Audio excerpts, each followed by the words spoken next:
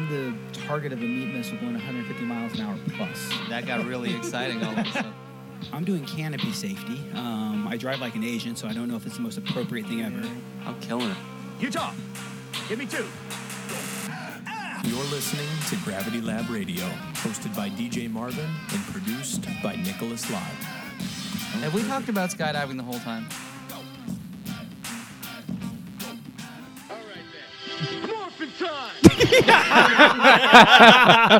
I couldn't think of a better way to start the show. Jason David Frank, gentlemen, welcome to the show. What is up, Mr. you. Jason David Frank? How you doing, buddy? I'm doing good. Good morphin time. Cue that there. up, son. What's up? I figured that was my action cue. I was waiting for the next thing, but we're live. Thanks for joining me and everywhere. So, guys and gals, some of you watching live tonight, some of you have downloaded this as a podcast, checking it out. Our good friend Jason David Frank is joining us tonight. Jason is best known as a Power Ranger. I say a Power Ranger because I believe you were 5 different colors.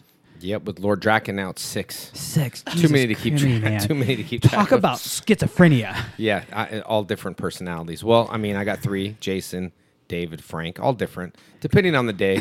Nick, you know them all, I believe. And I think I've JD. met them all at least. Yeah. Yeah, you met them all. Yeah. And actually, we met through skydiving. Yeah. So I started skydiving in 97. I think you started at the same time? Yep, about 98. 98? 98. And when did you start again? Maybe 2012, 2011?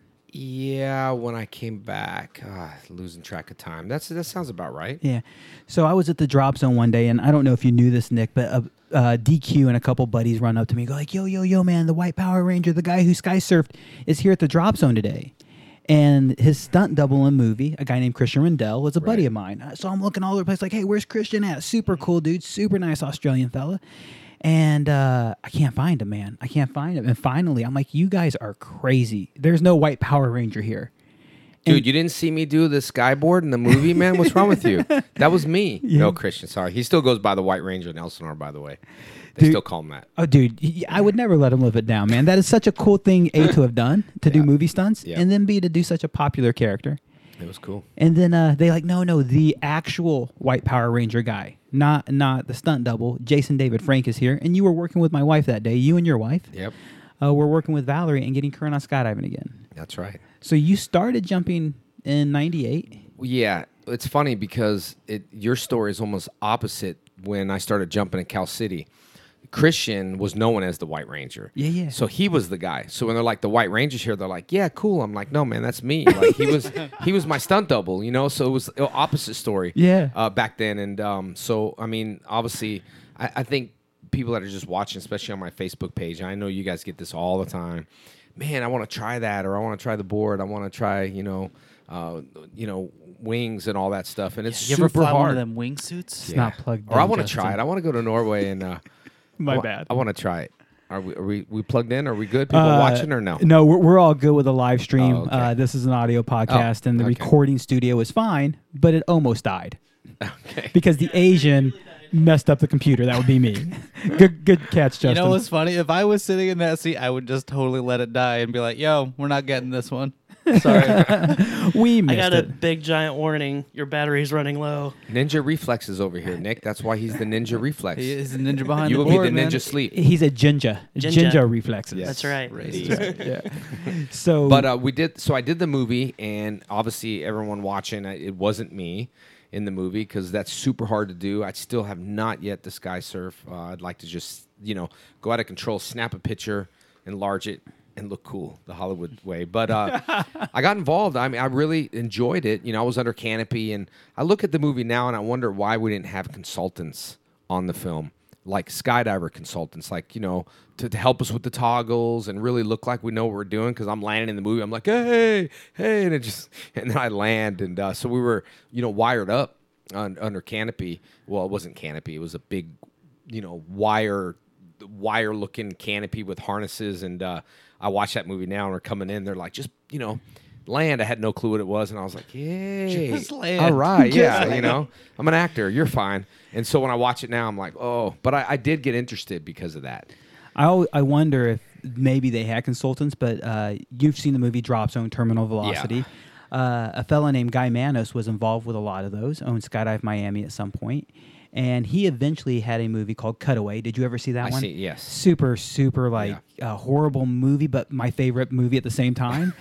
And the reason Guy did that is Hollywood likes to dramatize and make things look over dramatic. So, like when we watch a TV show and they're driving a car like they no look kidding. drunk. Yeah, man. yeah, no kidding. So they might have had it. And They probably did. I just wasn't into skydiving at the time. No. So, and as an actor, I didn't say, "Hey, is this legit?" I was like, "It's totally fine, dude. You like most people, just jump out of the plane, pull a chute, and then just land. It's not that easy, right?" You think a lot of people probably think that you actually did those Oh, of stunts, course, right? yeah. Everybody's yeah. watching on I mean, Facebook. you fooled them, right? Yeah, totally. Don't be crushed. You're crushed everyone's dreams now. No, that's Christian's thing. But I do till this day at cons around the world. Hey, that skydiving thing you did was awesome, and I was like, it wasn't me, And here's the reason why too. It doesn't matter what it is. You film the movie, you die. There's no movie. They protect their actors and they protect their millions of dollar investment. Like lock them in a room with pads, and nothing happened to them. And I, of course, got hurt just doing crazy stunts with my friend Johnny, so that didn't work. But skydiving, would not be one of those things that he would do. Did you have an interest in skydiving at this point, like when this movie came out? Not really. I think as an actor, I was more frustrated that I had a stunt double because I don't like stunt doubles. And so the fighting, I was like, oh man, I get really, as an actor, I'm like, I want to be able to do that. And I didn't think I said that, but maybe implied it. I don't really know. I didn't know much about skydiving either. Hang on, I want to go back a little bit then. So were you into martial arts before the Power Rangers deal came along? Oh yeah, for sure. Okay, that's what I thought. Yeah, I was training at the age of 4, national rated competitor, and then I tell everyone. I think people know this. If you don't know, my dad taught me to be pretty persistent. You know what I mean? I don't like to get bullied by people, and I'm a man of my word. I really believe in that. I tell you guys I'm coming. I'm looking at my schedule going, yeah, I got to be there. I'm just a man of my word, but I'm also persistent. And when I was 18, I had a ponytail. I owned my first karate school. I was a third-degree black belt at the time, national rated competitor. I went to an agency. Well, you probably regret it now, suckers. I went to an agency. Kids management or something like that, and I was dealing with these 2 individuals, and I went up to them and I said, hey, I really want to be an actor. And they said, great, you just need to clean up your act. I mean, you look at you got long hair, you're wearing earrings, like how we're gonna book you on something? You don't even look like an everyday normal kid next door. And I said, well, I am. And they said, well, you got to cut your hair. And I was like, I don't know if I want to cut my hair. We talked about shaving beards, right? Yeah. So just imagine having long hair my whole life and cutting the ponytail away. Like you were saying, when you cut your beard, what happens? People ask freak you. out, man. They're like, what's going on? What's wrong? What happened? What do you cut off the beard for? Every day, everywhere, right? Yeah. So when I cut my hair, I cut the ponytail off, felt really weird about it, took my earrings out. I went with one of my black belts at this agency. And I went in, and this guy, TJ, was like this. I said, hey, I'm booking a Coca-Cola commercial. I don't have time right now. And I was like, so I cut my hair. Oh, I don't have this whole thing. And I said, well, hold on, dude. I cut my hair. And I said, and you said you're representing me. Now I cut my hair, lost my earrings. I have short hair, and you're telling me you're not representing me? Yeah, pretty much. That's what I'm saying. And I went, okay, well, what are we going to do about it? I remember that, and he told my black belt, can you stand in the hallway? And I told one of my black belts, no, you can stand right here. I said, that's my black belt. So I was frustrated because the guy just totally was like not representing me. So he frantically looked around, talk about bullying. He totally frantically looked around and said, here, I got this. It's karate, right up your alley. It's called Phantoms. And so I took the script. That's originally what it was in the breakdowns was Phantoms. So I took the script, and I said, okay, cool. And I booked the show. And then it went into lawsuits, and it went into all this crazy stuff. I went back, and I was like, and they're like, we want 15% of it. I was like, it's fine. I don't care. I just love acting. I don't care. If you want that, that's fine. Whatever. Did the contract.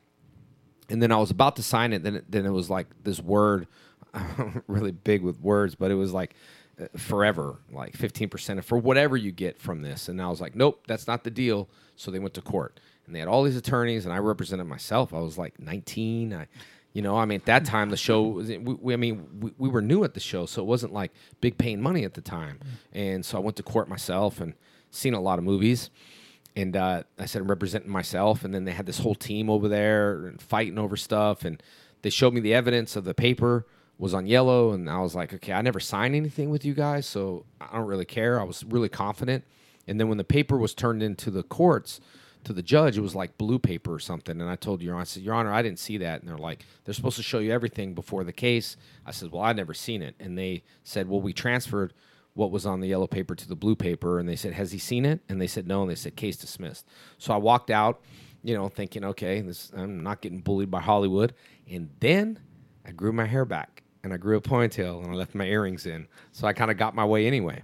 And I think the Hollywood had this, idea of this is the way you should look. But that show was different. I went in there for the audition.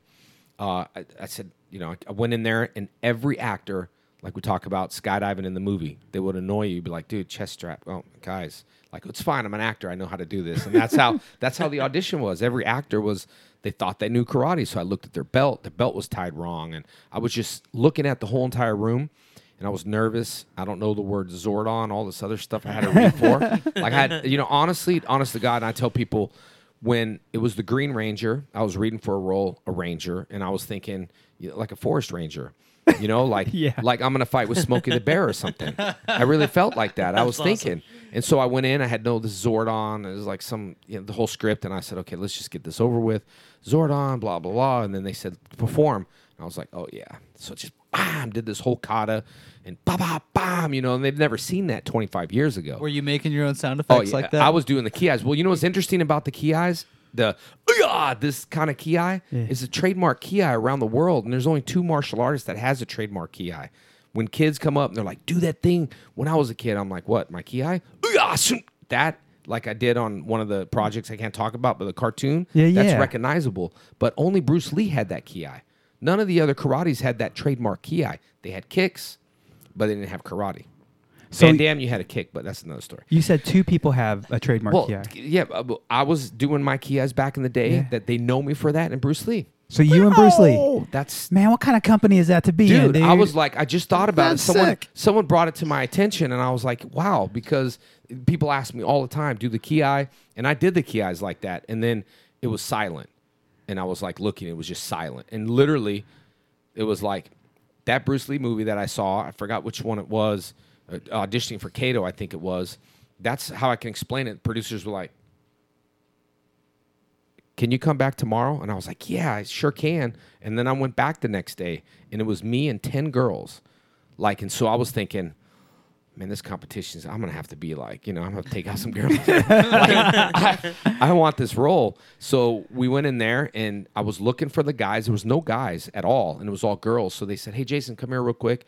I'm thinking, I got a job. And they're like, can you teach one of the girls karate? Just real quick. Yeah, okay, I'll teach her a routine. And now I'm sweating. I'm thinking, man, I hope I get this job because, I'm a karate teacher. Now I'm teaching, and I don't know what I don't know if I should teach her the good moves because she'll replace me, or I should just teach her bad moves. But I taught her good, and that was Twee. And that was who booked as the Yellow Ranger. Yeah. She was casted before, and then she was recasted. So Twee came on the show, and we got the parts, and that was it. And I was the new guy on the show. I was in episode number 14. I showed up to set, and at that time, when Power Rangers it was great because you had the jock Red Ranger, you got the smart kid, you got Zach who's hip hop keto. Everybody say, why does the black have to be the Black Ranger? And for my whole life, why is the black guy the Black Ranger? I honestly was going to ask why the Asian girl was the Yellow Ranger. That's what I'm saying. That's what I was saying, So then I was the White Ranger. Yeah, go figure. But it had nothing to do with that. When I do talk to the owners afterwards, and they're like, oh, yeah, that was just one of those things. Look in the movie. We thought the Black Ranger, the Blue Ranger is the black guy. So they kind of switch it up. And I told them, don't switch it. That's like our trademark, dude. Do it now. Everyone's too scared. No, it's fine. We're going to switch. But, back in the days, and that's kind of how I got my role. So I tell people, I think persistence is important. Just don't take, I wouldn't say take a no, but if you might want to question them. How come? We made a deal. What happened? Mm-hmm.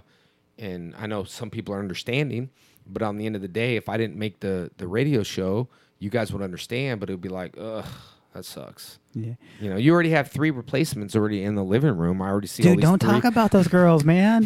Man, come on, don't give away my secrets. Oh, now I'm replaced by girls. One of the things that stands out to me is people constantly hear the word no. Yeah. And then they just get upset. They get mad. They take offense. You're told no, and you say, why not? What do I need to do? Right. But then you follow up, and that stands out. There's a few things about your personality I want to talk about tonight, and one of them is when you're told there's a problem or you're told there's a flaw, you don't take it personally in a bad way. You take it personally as you build a mission. Nick is the same way. Yeah. You guys definitely go, oh, well, I can fix that. I can get better at it, man. How important is it that people understand that in themselves? Yeah, well, I think that's the key with all 3 of you guys sitting here. With you running your Canopy course, I remember taking that. It learned a lot. Can still take it. Can still learn a lot. But I don't take anything for granted. You know, you with doing what you're doing in the tunnels, you're awesome. You're awesome camera guy. But I think that we strive to always be better, or we're just not going to be. We're not going to be what we expect. I think our expectations, at least for me, and I know for you guys, and especially for your courses consistently, you want people to be safe. You want to educate people. And I've learned a lot, like just in your classes. And for you, you want to be the best you can. You know, that shot can be better. I'm like, oh, it looks good to me. Well, it can this and that. And just in life, you know, that we talked about as much as I know you with doing your disciplines and your sports and stuff. It's important. I think we don't grow. In karate, I can look at a demo and I think, that just wasn't, you know, and people are like, dude, I would like die to be half as good. I'm like, well, yeah, I got it, but you're not going to be half as good without training. And I'm perfectionist, you know, something that will look good for them won't be good enough. Someone that can land safe, and you've seen it before, in the Canopy course, dude, did you just see me land?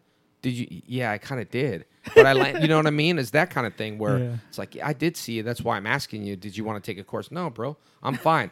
Next thing, you break yourself. You come to you, hey, DJ, can I take your course? I think you have to recognize skill in the masters of any sport that you do. I think those masters don't get enough credit, but also the humbling masters that don't just, you know, go to into a dojo, bow down, go to a drop zone, blah, blah. Some can be like that, and I know safety is an issue, but I like to be part of people that can teach you without, I guess, making you feel stupid, I guess, you know? It's so hard. I watched you teach, and I watched you train in the dojo, Rising Sun Karate, school you own, and I like the way you teach. I like the way you speak. I'm the same way. We don't tell people you can't do that. We don't tell people what they shouldn't do. We tell them, if you want to do that, here is the way to get there. Yeah. And I think it's so important that teachers and communicators understand saying no, saying don't. People don't like those words. People don't want to be told they can't. Yep. They love being taught how they can. Yeah. And very few people communicate that well. And that's the thing, I think, being on tour for so many years, doing so many shows, I tend to talk a lot, so I don't, I at ADD, my things are scattered, and on the end of the conversation, they're like, hey, what can you leave us with? And I'm like, how long do I got? And they're like, 60 seconds. I'm like, God, I need like 5 minutes. They're like, we ain't got 5 minutes. Shorten it. So I was forced to take philosophy and just shorten it to give a very basic, simple, explanation of, I think, life. The secret to life is, like you were saying, you know, always say I can, always say I will, never say I can't, never say I won't. That's it. You know, if you look and you say, I can, how about you go up there, I can't do this, DJ. I can't do this. I can't. You can, dude. I'm strapped to you. We're about to jump from the plane. I can't. You don't make me feel confident, man. You can do this. I don't think so. You know, so you got to give them the confidence to say, you might have people say, I can't do it. And then you comfort them to, yeah, I can. And that's what I like about wind tunnels. You know, I'm not all confident in there or the skydiving. I like to look for experts to help me feel confident. Don't think I'd never say, I can't. You have those thoughts, but those thoughts can just mentally tear you down, especially in the martial arts training. You can't go in a fight think, I can't. You have no time. You can't go in skydiving and go, I can't pull my parachute. I can't. Those thoughts shouldn't come to your head, right? So, I mean, I think that's you were saying about the teaching. Teach them how to. How can you versus you can't do that. One of the things that stands out with that is a lot of your fans have talked to you at these Comic-Cons and at these different conventions, and even as we've advertised this show, people talk about skydiving, and so many of your fans and so many of our friends say, I can't do it. I want to go skydiving, but I just can't. I can't get out the door. Yeah. And at some point, all four of us, Justin, have decided to make a skydive. Yeah. Christian in the movie, I believe, is what got you into skydiving. But what thought process finally took you there? Oh man, I started in Cal City. I never done a tandem before, so I'm curious to see what the tandem feels like. Probably terrifying. How now. old are you at this point? I was in '98, so I just turned 45. Do the math. I'm old. I can't figure it out. I was 98, just I was 24. Yeah, so I was. We're the same age. Yeah. Do the math that way. Thank you. So I was doing, just came from doing the movie, and I was like, man, I want to get in skydiving. So then I hit up Cal City and my energy drinks, and I got pumped up, and it made me more terrifying after learning you guys saying you guys need to chill, you need to relax, you don't need to be like stiff, and so anyway I learned. But I went to Cal City, jumped out of Cessnas, I got 9 jumps, trained with a guy by the name of Bob down there. Bob was my coach, and I'm glad everything's clicking, because the whole time here I'm thinking, okay, names, so it's all clicking. Bob was my coach back then, who owned Cal City. Jumped Cessnas, had 9 jumps at that time, and that was it. I was licensed. Cessna, for anyone that doesn't know, it's a small airplane, seats 4 people usually. Yep. So it's a smaller jump plane, but a lot of skydiving operations in the country look that way. Yeah, small places. It's old school. You know what I mean? Like it's kind of like going to that old dojo and not having the air conditioner and not having all that stuff. So I appreciated it. The 3rd jump, I was on there with the tandem. My 3rd jump, and we're learning all those procedures to like jump, and I'm just everything's in my head. So the plane engine blows, like it stops, and so I'm like, oh, do we jump? I'm looking. He's like, my instructor's relaxed, like you guys, relax. We're gonna land. I'm like, should we jump? I'm on Red Bull. Red Bull didn't exist back then. It was those thermal speed that they outlawed. They outlawed every ingredients in that. Did you ever have Jolt Cola? Jolt, yeah, Jolt. That's the stuff I was on before energy drinks were a thing. Jolt. I was in the hardcore thermal speed stuff that was like, should we jump? Should we jump? He's like, relax. So we landed, and the tandem came out, and she's like, does this happen all the time? And then I had to kind of make her feel, yeah, it's fine. We'll get on the other plane.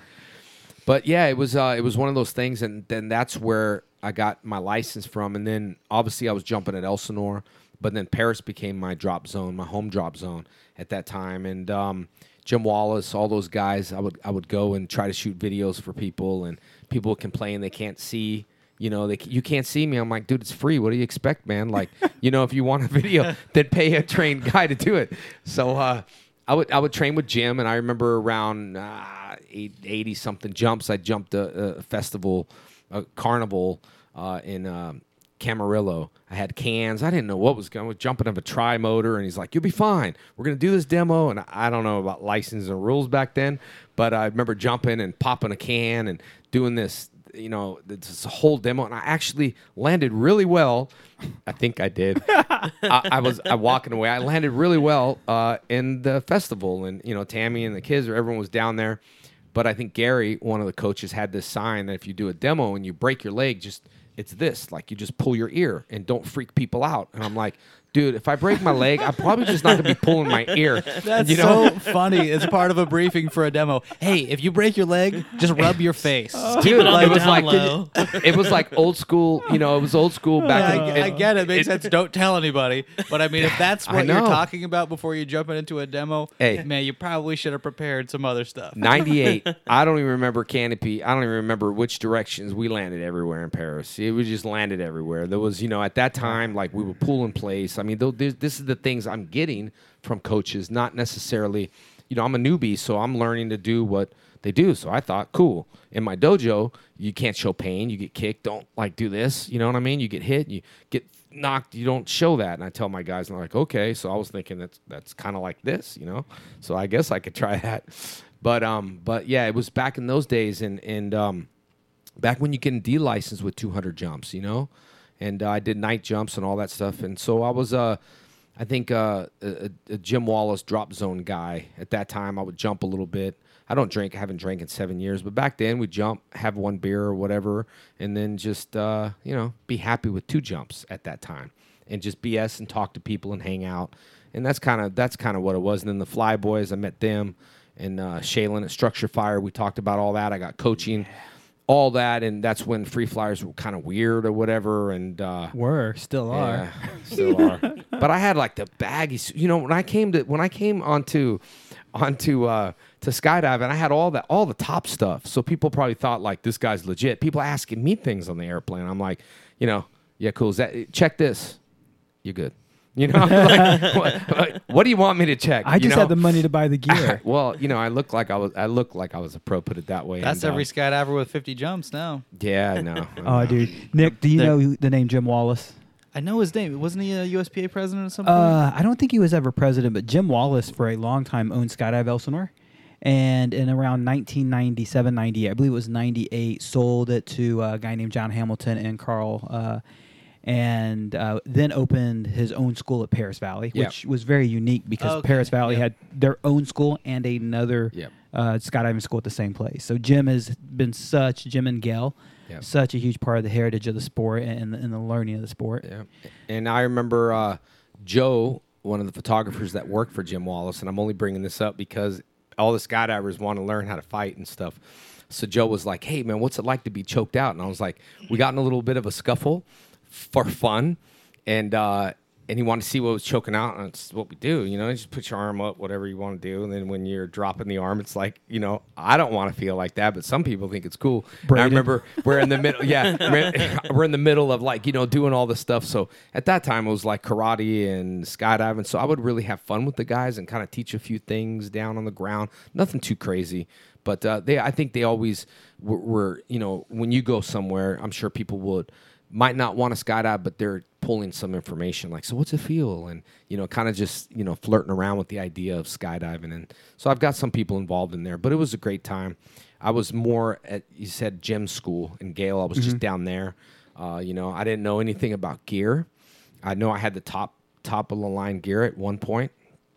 And then I know Tammy was skydiving, so I was like, it's cheap. Just, you know, she's my girlfriend. Like, I don't know, give her a dolphin container or something, you know? Yeah, I showed back up with that dolphin. You know, all this stuff. And I'm just saying, not just at that time, but like I spent under $1,500 for like a rig that probably wasn't even free fly ready because no one really did that back then anyway. More tumbling, I would say, you know. We definitely didn't have the same equipment. So a lot of your fans listening, that they might not know how to get to a drop zone. And first of all, the day and age that you and I started in, it was definitely a little bit more rogue, a little more renegade, and it's a much safer environment right now.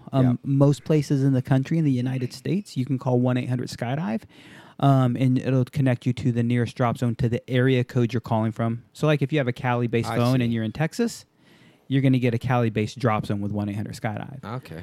They invented this new thing. It's The called interwebs. Google. Yeah, internet. Google it. Type in the city you're in plus skydiving. You're going to find it. Yeah. USPA is our governing body, and USPA.org, O-R-G. Check that out, and you'll find ways to learn to skydive there. Yep. Go on the drop zone. Check it out. We all had to start that way, and people watch you jump, and they wonder, like, man, how do you get that? Yeah. Dude, you're nobody special or different because you learned to skydive. Well, you're a little bit special. You're a little bit different if you want to jump. Yeah. But anybody can try it. Sure, and that's what I tell anyone as far as martial arts. Anyone can do anything they want. It goes back to the I can. You can, if I want to train to be a basketball player, I can train. Probably now it's too late, but at the time you can just get your skill, what you want.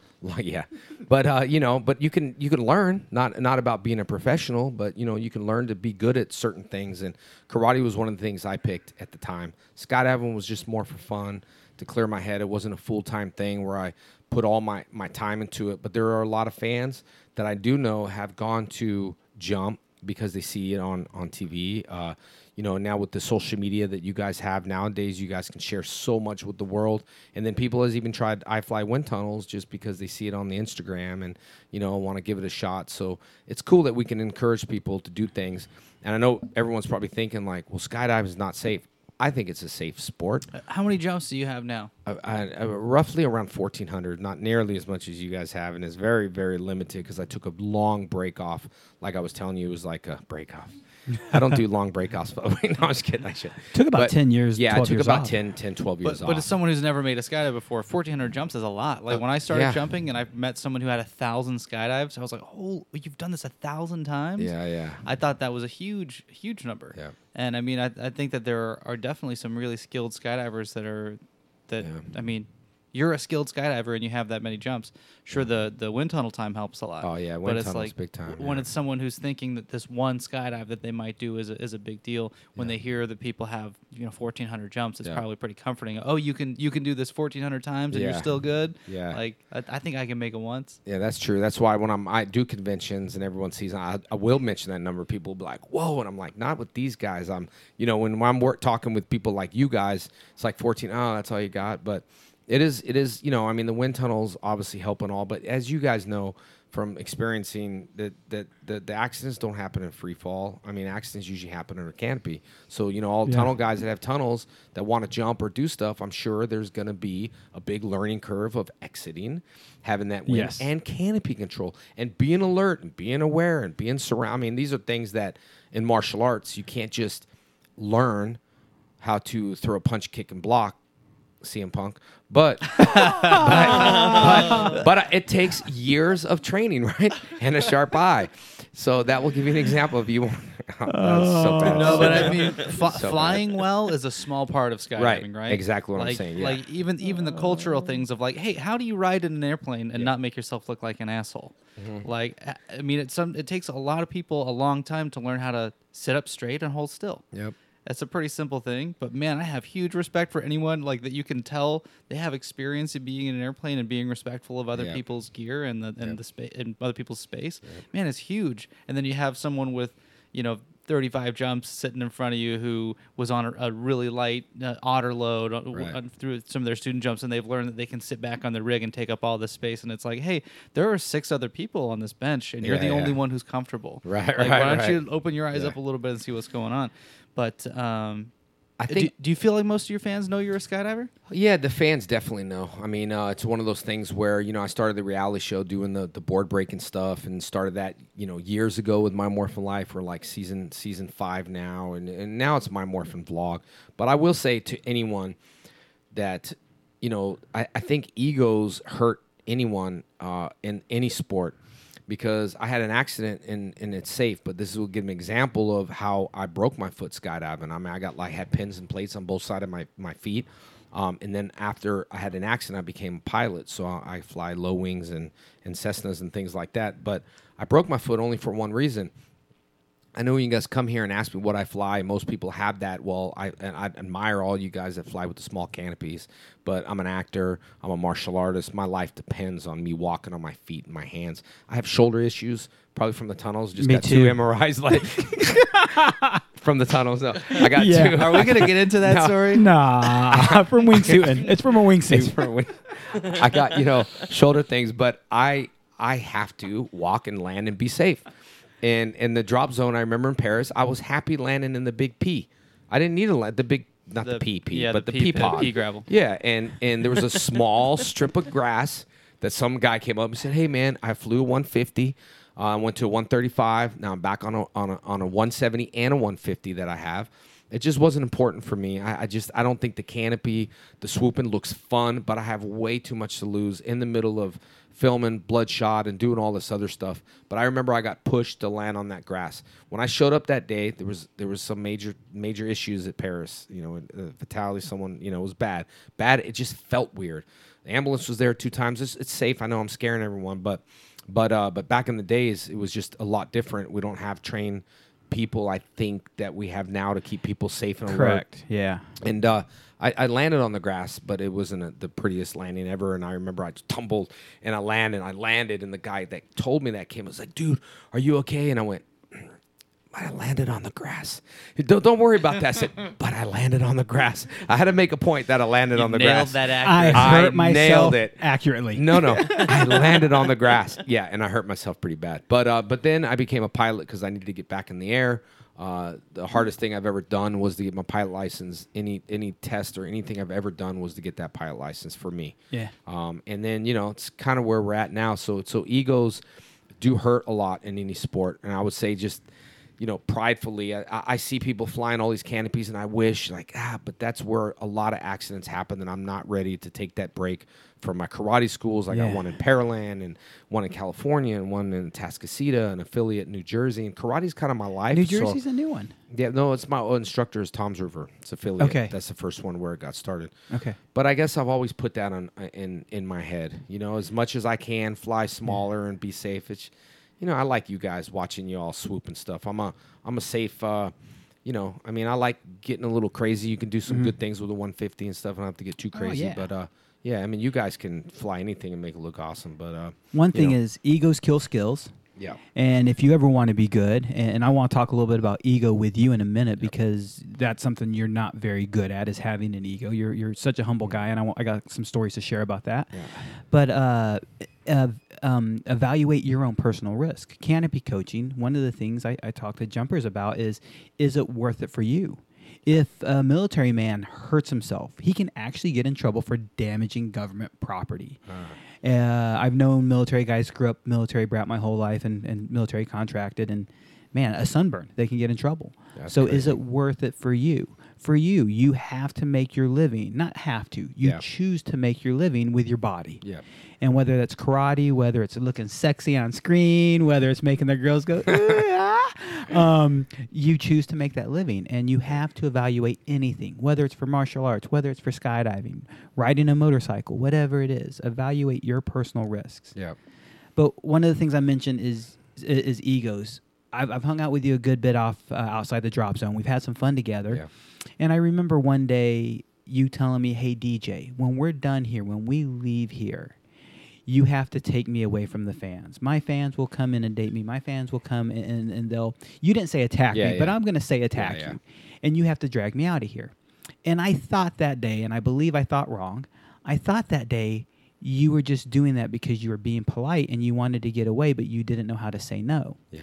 The second time we did this, we actually were at a legacy fight, watching, I forget your guy's name, David. Yeah. David fight. Yeah. And you asked me again, hey, DJ, you have to drag me out of here. And the thing that stood out to me that day is I didn't have to drag you out of there because you didn't want to say no to your fans. I had to drag you out of there because you couldn't. Personally, did not have it in you. You wanted to be there for them. It was like me. You fought me getting out there. I'm like, bro, our wives are waiting on us. It's amazing to watch how you treat people. It's amazing to watch how you respect those who really have given you your life. Yeah. How hard is it to remember that? I think because I don't do the skydiving as often as you guys do, I think sometimes just going to the drop zone, it does get me into the con mode of have 5 minutes to go in there and get ready, and people want to take pictures, and I sometimes gets in my head, you know what I mean? When I fought, I was hand and feet at my fans, and it kind of messed my head up a little bit. So I think at drop zones, and I still try to take care of everyone at the drop zone, but I get nervous sometimes because it takes my head off the game. You know, I'm like out there and instantly I go into Comic-Con mode. I go into fan mode, and then I'm like, oh, I got to go. So I don't want to mistake, put my gear on wrong. So sometimes, keeping my head straight there, which I love everybody. It's almost impossible in this day because of the branding of the social media not to go get recognized. And I don't mean to sound that like I'm, here I'm at the doctor and I'm like talking about personal things. And, they know me, like, you know what I mean? Like doctors asking all these personal things. The guy's like, I've been to every Comic-Con and, they know why I'm there. They know what's going on. So sometimes it gets embarrassing, I guess, when people know you outside of into your personal stuff. But man, I was in, Nicole, we were going to Arkansas, and I was in Salt Lake City and doing a con, and everything can go wrong that day. Of catching a 3-hour flight went wrong. It was delayed. I was supposed to sign at 12 o'clock Saturday. Flying from 3, I got up at 3 a.m. from Salt Lake. I'm gonna fly into Dallas, catch a flight, and I'll be there at 11 o'clock right off the plane, and I'll sign until 9 o'clock. That didn't happen. I missed my flight. It was, I was so stressed out. 4 o'clock's coming, 5 o'clock. We're switching planes. We land in Arkansas. They can't, put us to the gate safely because there's lightning strikes. Everything was going wrong, and all I cared about was hundreds of people that could not come on Sunday. And I called the promoter. I said, hey, Greg, what can we do? Can we leave the floor open? Nope, we can't. I was like, dude, you got to do something. So we got a different room. And when I showed up there, that was a video I sent you. He said there was a lot of people, but I don't know, a lot of people. I mean, I do shows all the time, and the fan base there's a lot of people. And so, I hardly any sleep. But taking care of everyone like that made me feel good because people are like, man, you don't see that often. And in this business, I look to celebrities and other people of what not to do to the fans. I look not how to act, what to say. There's just things I learn. I don't want to meet a hero. Van Damme. I don't want to. Sorry, I got all these little jabs at people. Like, I don't want to meet someone I really looked up to, like the Van Damme. I really did look up to the guy, and he just wasn't what he was, and that's what was disappointing to me. That made me feel I will never be what you just did to me. I cannot have a fan say, I'll call him out on it. You were here, okay? Where? Tell me where. There's no possible way. One guy called me out a long time ago, said, I waved to you at the Comic-Con, and you didn't see me, and I called him out on Instagram, said, where were you? Well, I was over at Sacramento. What was I doing? Well, you were getting a tattoo. I was what? Getting a tattoo? Do you think I'm looking at people? I'm looking like on my arm, getting that tunnel rat tattoo right in the armpit of my thing. I'm sorry I'm not like, what's up, bro? You know what I mean? Like, I'm kind of focused getting a tattoo, And so anyway, I'll call him out, and then I will say, I'm sorry. Here's an autograph. I'll even say that to my haters. Here's an autograph. I don't want, haters. I want fans. And so it's kind of hard to, people nitpick a lot and try to pick the bad things out. And that's what happens in life sometimes. And, it's what it is. But I run into a lot of great fans that have great stories. And I run into a lot of fans too, that might, I wouldn't say not like me, maybe not like the colors of the Rangers and different. They're, live in a different world where, this is reality, but sometimes people are trapped into that world. Man, it's so easy, and I've had this conversation with you privately. It's so easy to say that you could be an old washed-up has-been. Yeah. You were a star of a show, and a major show and a major star 20 years ago. Yeah. And so many people who were famous then have really died as far as their fame and their fortune goes. And your fortune is your love for your fans, your love for people. You make a decent living, but it's not really about the fortune as it is the love. Right. And that fame is still there, and it's because of the way you treat people. You sent Nick and I that video of you arriving in Arkansas. Yeah. And Nick, I don't know if you noticed, he high-fived everybody who held their hand up, including had to backtrack to catch a couple people to high-five them. Yeah. And it's that love of the fans. And one of the things that we talked about is a lot of these people, when I say people, stars who go to cons, they actually have a minimum, an appearance fee. Yeah. Oh, if I'm going to show up at your convention, you have to pay me X number of dollars to show up. What's your appearance fee to these cons? I'm happy to say that all these cons, I don't get an appearance fee. Either you get something at the table or you don't have to. My fans leave happy. I'm one actor that can say, who got hooked up? I did. Because when you're paid to do a convention, you're on their rules. So even if you wanted to be a kind person, you're not allowed to give this autograph. You're not allowed to do this because it's the promoter's money, sort of say. Yeah. I'm different. I like to show up when I show up, take care of all my fans. Like when the Arkansas thing, there's a couple people that had autism that couldn't stand in line, and he just gave him a hug, took a picture with him, and sent him on his way versus letting him stand in line with all this noise getting to his head or people in a wheelchair. Come here real quick. I try to take care of people, so it gives me freedom. Just like my karate schools, I don't charge a testing fee. I know there's schools around the world that charge for testing fees. There's nothing wrong with it. I just don't want to feel forced that you paid for your black belt. I just can't do it. You know what I mean? And so that's kind of the same theory. I don't sell video shout-outs, man. I will do one for you, but I'm not. There's other shout-outs. I get approached everywhere. And I do shows with everybody. You can make this, you can make that, and they corner me, and they said, why don't you want to do it? I said, I don't want to. But you can make $5,000, $10,000. I don't want to. Why don't you? Because I don't want to be, hey, Nick, you're the best skydiver I've ever seen. Jason David Frank, because it's meaningless. I mean, I think you're a great skydiver. I would give you a shout out right now. But I'm saying to be paid to tell someone what to say. I don't do it. I mean, I had a fan come up and have his camera and wave $60 at me, and if you know me, I'm calm now, but I ripped the $60 up, said, hold on, put your phone down. Put your phone down. Well, what did you do? That's yours. Sorry I ripped it. Got a little offended. What do you want to do? Well, I have a podcast. Turn your video on. Do I need to pay for it? No. Let me do it on my times and let me say what I want to say. And that's like the biggest thing. I can't feel like a sellout.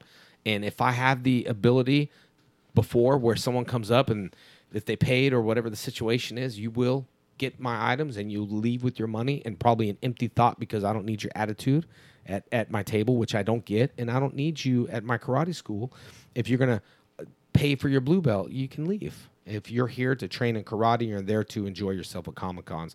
And with that, it's made me huge because it's not about if you don't have money, you can go meet this guy and that guy. Arnold Schwarzenegger's doing the Comic-Con. It's the first time doing a Comic-Con. His autograph and his picture, guess how much it's going to be? $60. $1,250 to get an autograph. And now, so Nick, here's the thing: you can either get a canopy, or you, my friend, can get an autograph and a picture with Arnold. But I don't know what's crazier to me: the fact that he's charging that much, or the fact that I'm sure he had a huge line of people that were. I don't. To do it. He has not done it yet. But let me tell you what the backlash is already. Arnold, you governor. You're an actor. Why are you taking $1,250 from average people in Alabama? Yeah. It's like, but you don't. But why? And Stallone was the same way at New York Comic Con. I'm going to New York. I'm gonna have a huge line of people because it happens all the time in New York. I go against everyone, but it's okay. I'm going against Stallone, who's charging $800 for an autograph and a picture. Sometimes there are people that will pay it because you got a nice collection, but for me, I feel like, you're a figure. A politician, you're an actor, you probably got a lot of money. Some of these guys that do conventions are worth a lot of money. Chuck Norris, I do shows with him all the time. I just saw the Firefly guy in the Jurassic Park. I just took a picture with him. So you look at these celebrities' net worth, they got a lot of money. But those guys that do good things for those people, I admire. Like Chuck Norris, man, he's the nicest guy. He'll go on an airplane and he'll just keep signing autographs for everybody. And you don't even need to ask. He'll be like, here you go. I'm raising money for this organization. And he's, an 8th degree in one style and a 10th degree. That's how I want to be. I want to be like him. I don't want to be like some of the other karate guys I met that just didn't have no values or morals at all.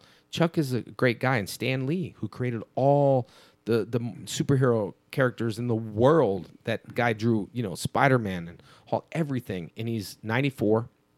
Unfortunately, he stopped doing conventions, but until that day, man, he will do them and sign and have the best attitude ever. And you look at that and you're like, man, why does he do it? Because he enjoys and counts the love, but he also counts the blessings, not the profit. And that's why I couldn't do it and get paid. I left the show Power Rangers because I was offered more money. Go figure. I have morals, dude. You talking to you owe it to the people. Without the people, you wouldn't have the life you have. Right. And Nick, you say you wonder how long the lines are for some of these people. As both of you know, I'm a gaming nerd friend. Actually, Kyle Doggy is what I know Kyle Hall as. Doggy and a lot of my other gaming nerd friends have hooked up with you at a Comic-Con. Thank you so much for that. Oh yeah. And the neat thing is when they first met you, you didn't know they were my friends. Yeah. And then when they said, "Hey man, we know DJ," you still treated him the same way. And the cool part, well, you probably should have treated him worse because they knew me. But they were like, you were the nicest guy there. They said your lines were the longest there by far. They also moved the quickest. They were the friendliest. Despite being quick, you were friendly and took time with everybody. Yeah. So you're not spending, or you're not charging that money. You're spending the time with the people, and you owe it to them, so to speak. I think that's right. I think sometimes you look at, I think here you don't just sit back and have the fans do your radio show, right? You're seeking your fans out. You owe them, even though no matter how many you have on here, you're doing it for the love of it, for the passion, not just the profit. See, people, there's a purpose in life. There's purpose, passion, profits later. We all are making a lot of money. We're doing this for the passion of it. So for your fans or the people that are watching, is that you're giving them content, and you owe, like you said, you owe it to them. But most actors don't think that. See, you're smart. If you were an actor, you would go far because you said the magic words that actors won't say. They owe, I owe it to them. No, they don't. That's actors think the fans owe them. That's the reason why the fans are dwindling away at these shows, is because they think they'll come for me. I seek my fans out, and I let them know the most important thing, I think, here tonight for everybody is that, I'm here for y'all. You're great for me. You're great. But one thing we all deposit in our emotional bank account. I've talked to Nick before plenty of times about personal things. I've talked to you before. Nick's probably looking at like, this ain't the Jason I know when he was talking at, the Mexican restaurant. But that's for my friends. You know what I mean? And when we're out here to share the things, I think we deposit in our emotional bank account because these are favors that you ask your people. Hey, DJ, I deposit in your emotional bank account when people want favors or do for me. You look and you're like, dude, do you know your checks are going to bounce? You give me nothing in life, and all I do is give and give and give. So with that and thought process of these people I meet at Comic-Cons, treating them the same regardless of who they are is the most important thing because you never know who. C2E2, a long time ago in Chicago, one of my friends who was a fighter here, took his life, and it was devastating at that con. And I was just like, it was just a devastating Comic-Con that I didn't think I would be myself. And one guy came, closed, said, hey, man. I said, you need anything? I'm about to leave. I was crying backstage, coming, I hide it really well. And I said, do you need anything, bud? No. I said, you want to take a picture? No, just looking. That guy ended up writing the one of the most successful comic books, Boom Comics, and he's the one that created Lord Draken.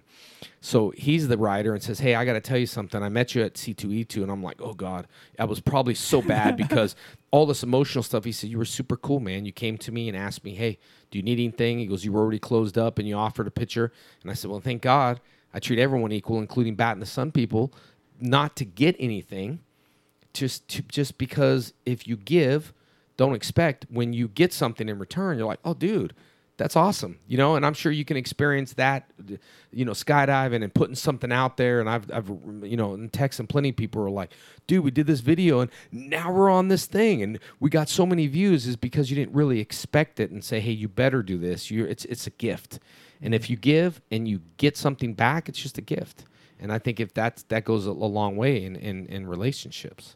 I think expectations are certainly the quickest way to get yourself disappointed. Exactly right. You want to be disappointed, then expect something back because you will be disappointed all day long.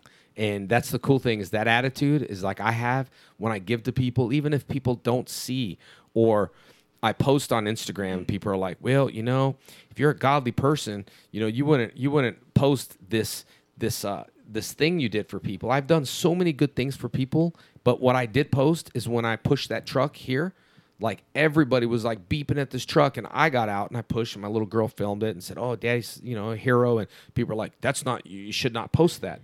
If you're a Christian, then you should not brag about your good deeds." I said, "Let me tell you, if God had Instagram, he'd be using it. He wouldn't be walking. He would have nice new sandals." Okay. Second of all, if the point of pushing that truck is I pushed that truck in danger, out of danger, by myself, and if everybody drove by and forgot about the truck and, oh, Jace, the Green Ranger, I would have thousands of people pushing the truck, not because they want to help them, because they just want to be like, oh, cool. So hey, in episode 12, so the point of that is you just got to do good for people regardless.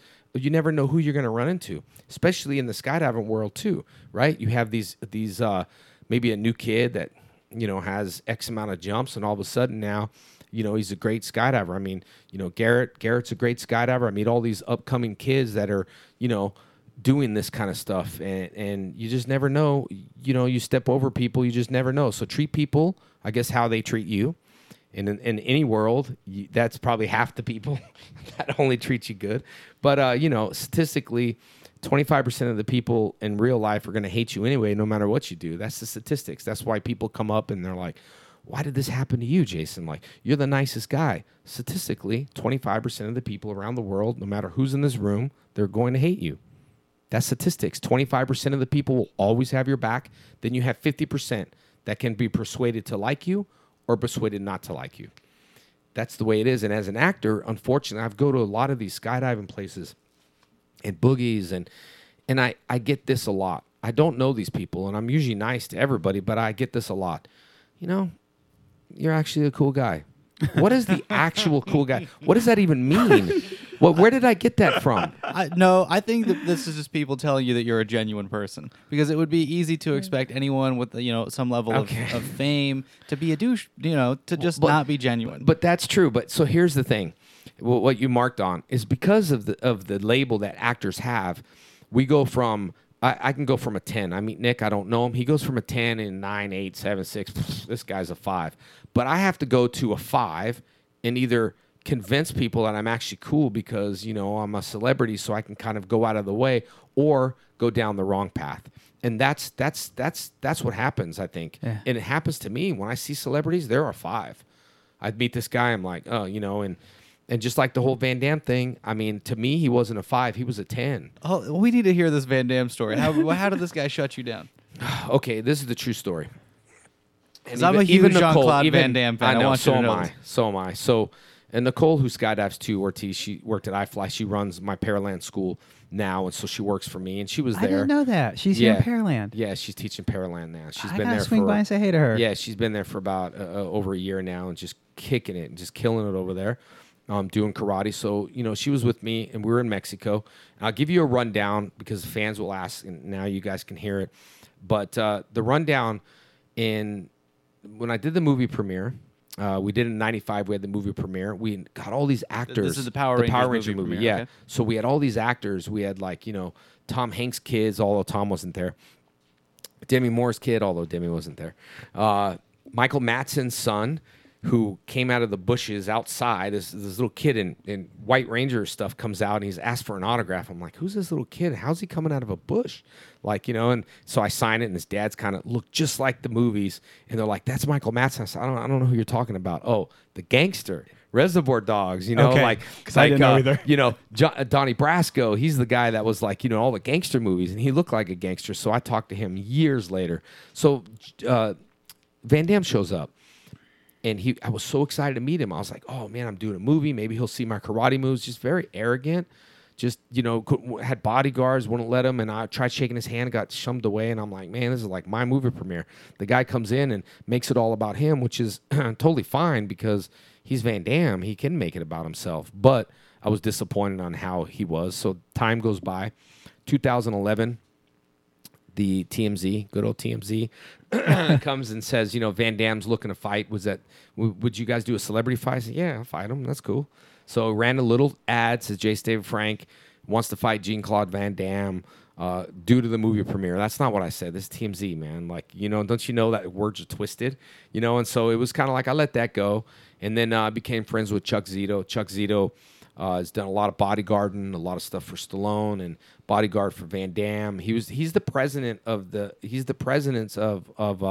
Hell's Angels in New York. He's the president of Hell's Angels, so you don't mess with the dude. Like Chuck Zito is Chuck Zito. He got famous, went to Oz, the movie. But he got famous beating up Van Damme. Like he sold shirts and plenty of times because the story, and you see on Howard Stern show, all that. I've researched it all. It was just Jean-Claude was being his douchey self again, and pretty much like messed with the wrong guy. And Chuck Zito didn't take it and laid him out and knocked him out. And, you know, Van Damme was all drunk, claiming that he don't remember, and just a bunch of stuff. So Chuck's a friend of mine. I used to hear the stories all the time. Regardless, I was still a huge Van Damme fan growing up. And Seagal, Jeff Speakman too. So I'm at a Comic-Con. He's never done a Comic-Con. I've done them. I kind of like rule that Comic-Con world because I know everybody. That's like you in the skydiving world. You too. Maybe all these tandems that come, you might not know, but you're the core of you're the hardcore of the skydiving. You know who's who, right? You know all the accidents and all that stuff. So basically, I had a big green room, and they came and said, hey, Jason, we want to ask you if you could share your green room with someone. And I was like, yeah. I mean, it's a big green room, big. Like, you know, like 10 times the size of this. My own green room. They treated me really well in Mexico. I had food. I had my own chef. So I said, yeah, sure. I'll share it. No problem at all. I didn't ask who. I said, sure, before I asked who. And they said, Van Damme. And I thought, cool, Instagram. Awesome, man. Dude, I'm going to get some, like, I'm thinking as a fan, like, oh, man, I don't know. I don't want to, like, be freaky or creepy on them. But I'll be like, maybe we'll do a check, or maybe we can do a kick. So all this stuff's going through my head. And Nicole asked, does he remember about all that stuff? I was like, no. It's Van Damme. Like, what's he checking on? He don't even know who I am. You know what I mean? So I share the room. We go downstairs. We sign. I signed everything. I'm hungry. I want to go to my green room. And he had an entourage full of people, like cops and politicians. I had like one security guard after the whole incident in Comic-Con. I got one. That's fine. So he goes in. I go into the green room, and he just locks me out. Like, I can't go in. All those guys like, sorry, bro, he's in there. And I was like, I'm hungry. Like, I just shared my room. Nope, sorry. And I was like, oh, whatever. You got locked out of your own room that you shared that I with somebody shared. else. Wow. Yeah, so I go so I'm sitting in the hallway, and the promoter comes up, and, Nicole's there. What do you want to do? I said, nothing. Just let him have his prima donna moment. And 5 minutes, we'll kick him out, or he'll leave, and then I'll just go in there. So it was a very long time. Meanwhile, I don't know what's going on back there. I got my fans are from the age of 25 to 35, so I don't know what's going on in the green room. I find out later what's going on. So flash cut to in the green room. Younger guys, hey, man, do you know who that guy is at the Comic-Con with all those people in line? No? This is this guy. Let me pull him up on TMZ. Look, check it out. This guy. Who is he? White Power Ranger. I don't know. I don't know who he is. I'm going to go make him apologize. That's what's going on in the room. Yeah, well, go get his phone and stop him. Tell him I want to take a picture with him. I didn't know about that. Flash cut to me in the hallway. Excuse me. Van Damme would like to take a picture with you. Flash cut in my brain. I'm a pretty big celebrity. This dude wants to take I got all these flash cuts, like, oh, man, he wants to take a picture with me. All right. So then Nicole's like, he remembers? I said, no, you don't remember. It's fine. We'll take a picture. And I'm thinking, sure enough, all of his cops, everybody makes this hole like in a movie, dude, like Bloodsport. They make this, they all have cameras. Now my camera's gone because his handler took my camera. And Nicole now knows the role no matter what happens. If I'm dying, just roll the camera and get the shot. She knows now. She got a couple shots of it, but we go out, and sure enough, he comes right to my face and goes, did you write this stuff? Cuss words.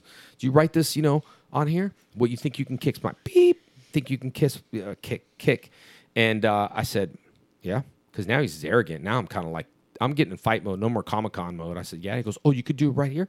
You think you can kick my beep right here? Is that what you can do? Do it on my camera. And he had a professional camera.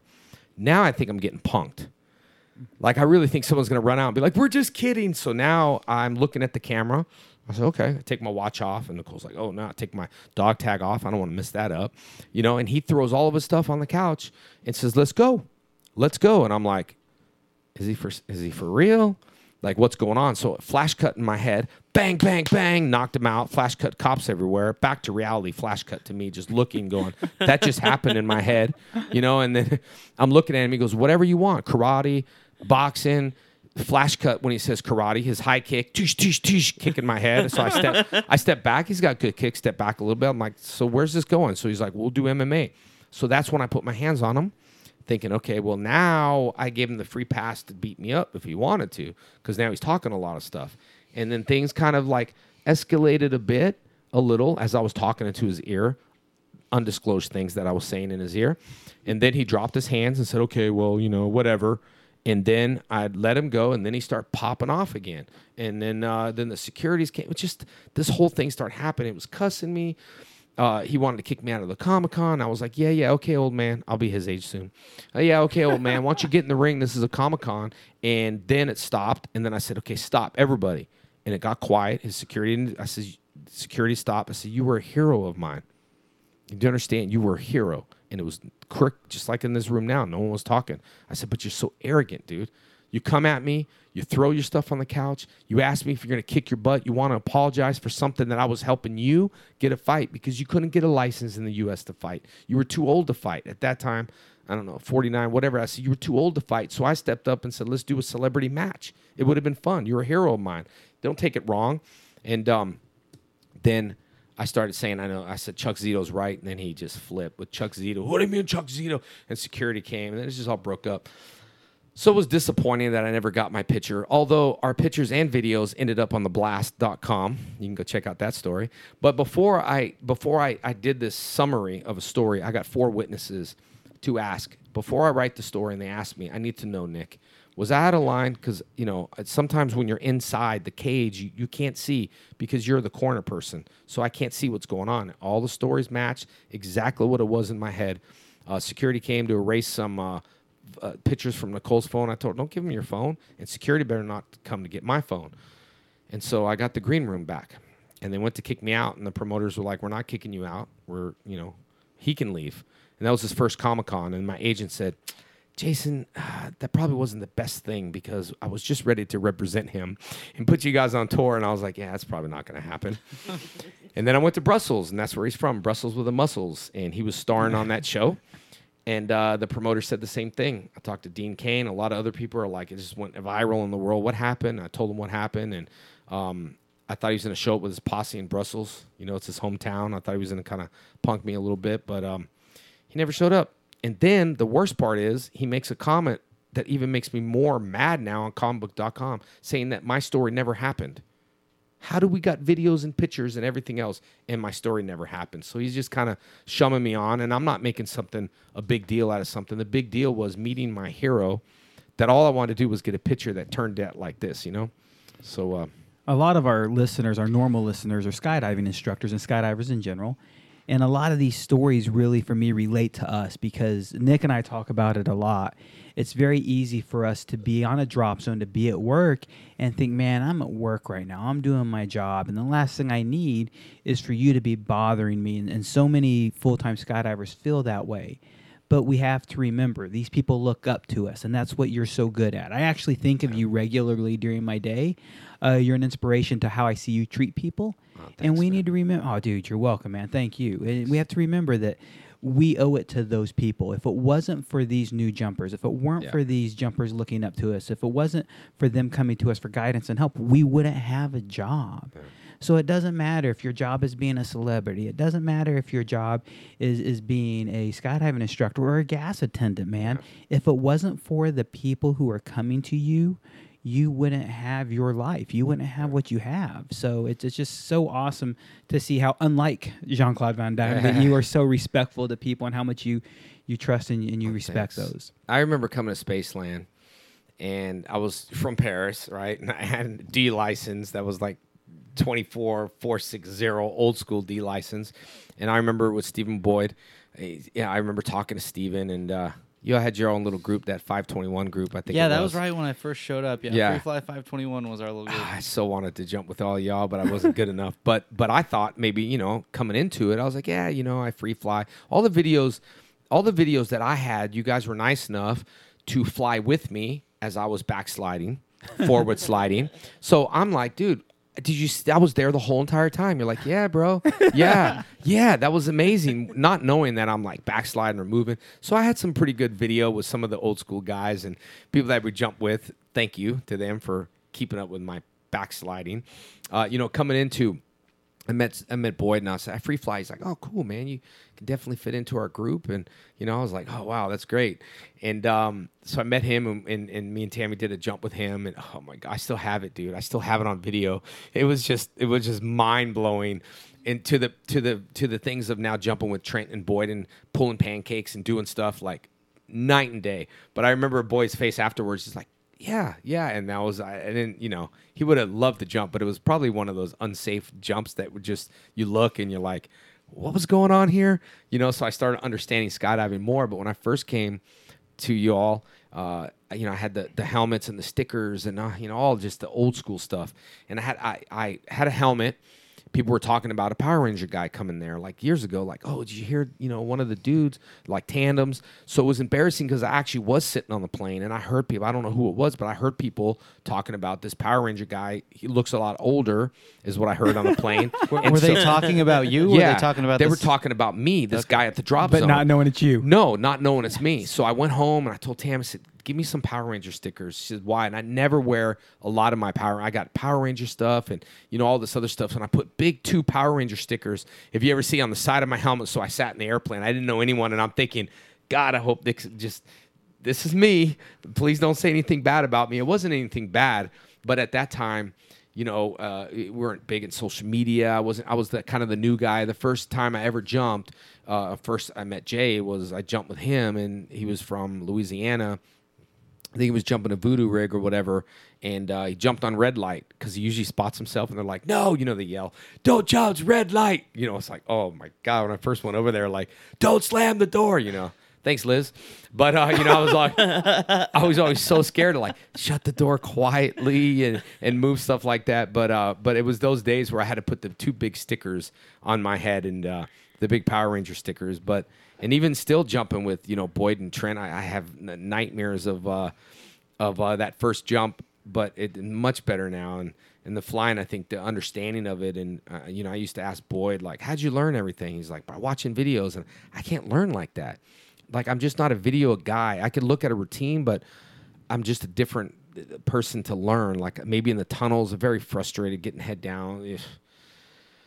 That's a whole nother story. But I remember when I first went to the tunnels, I remember you asked me what I work on. I did 2 hours, and Ryan was my coach, and it sucks about Ryan. Love him, great guy. Risberg. Yeah. He was my coach. And I remember first person I called was you. I don't know if you remember. Dude, I went to the tunnel. You're like, that's awesome, man. What'd you work on? I was like, well, I did belly. I did back. I was working on sit, and I grabbed the net to do head down. And I remember DJ, man, you must be killing things. I wasn't killing things. It was just a sample for me to come back. 3 hours a weekend, to come back. And that was my first 2 hours in the wind tunnel. And I think I was so persistent.